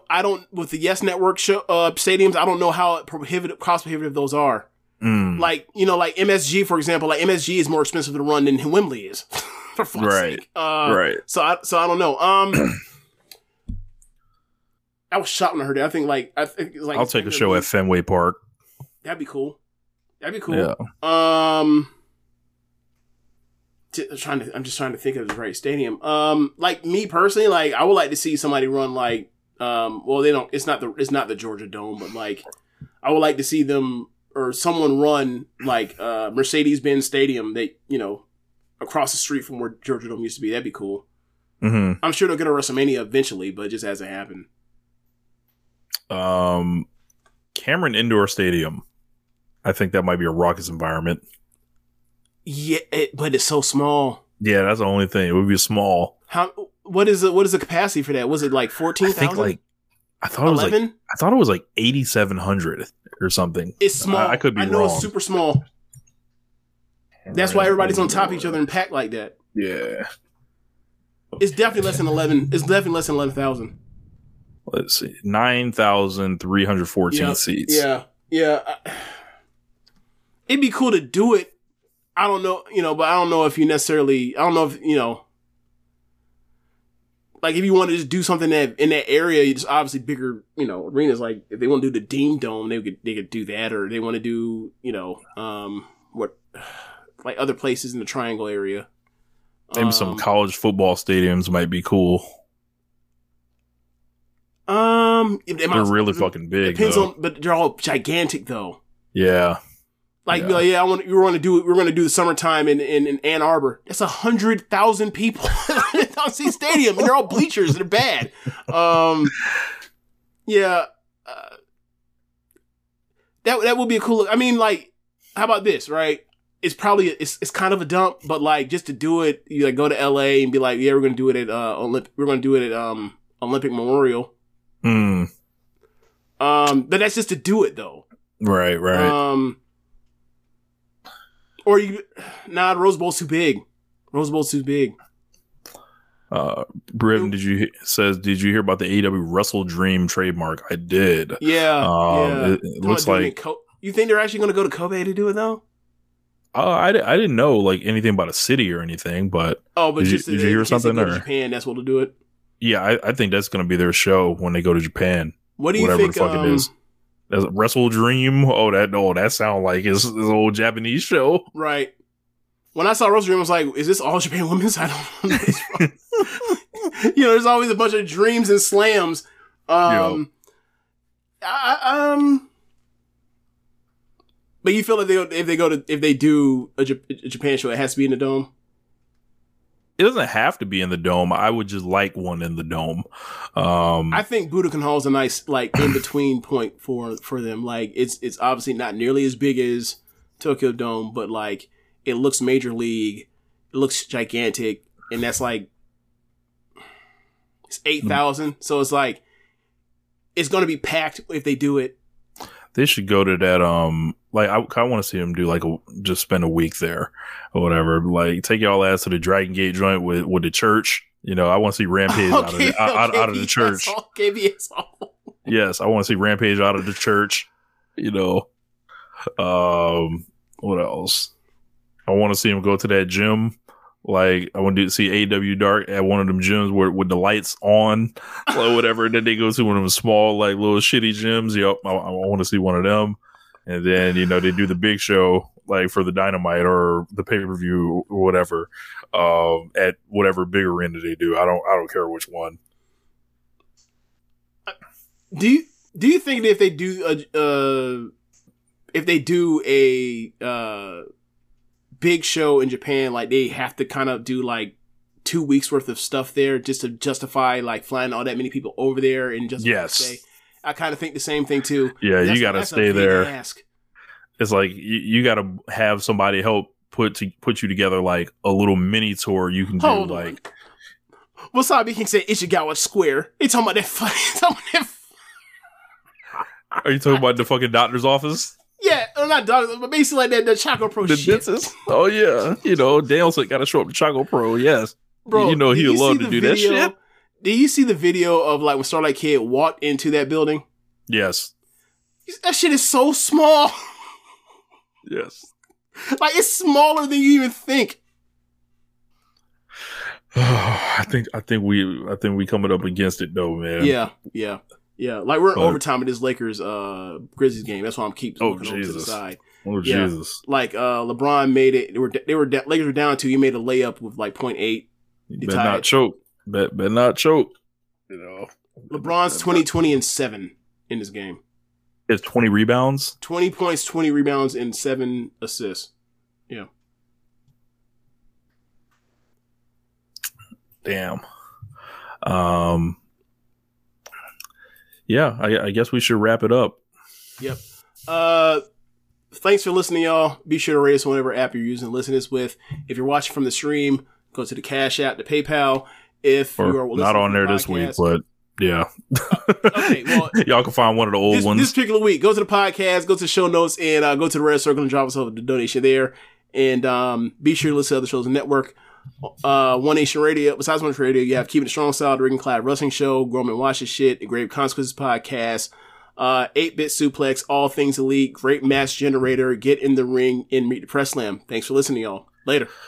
Peace. Before we go, I just want to give a big shout out to one of our longtime listeners, Adam Yuri. He actually just found out his uncle passed away, and just I hope everything is okay, and I'm just sending my well wishes to him. Yeah. So. Hope for the best, man. If you need anything, just hit us up or whatever else. Whatever we can do, we can try to give you some words of. Just if you want somebody to talk to as far as stuff, I know that stuff rough, man. Yeah. Shouts out to you, man. Keep your head up and hope things get better over time. Yeah. Peace, man.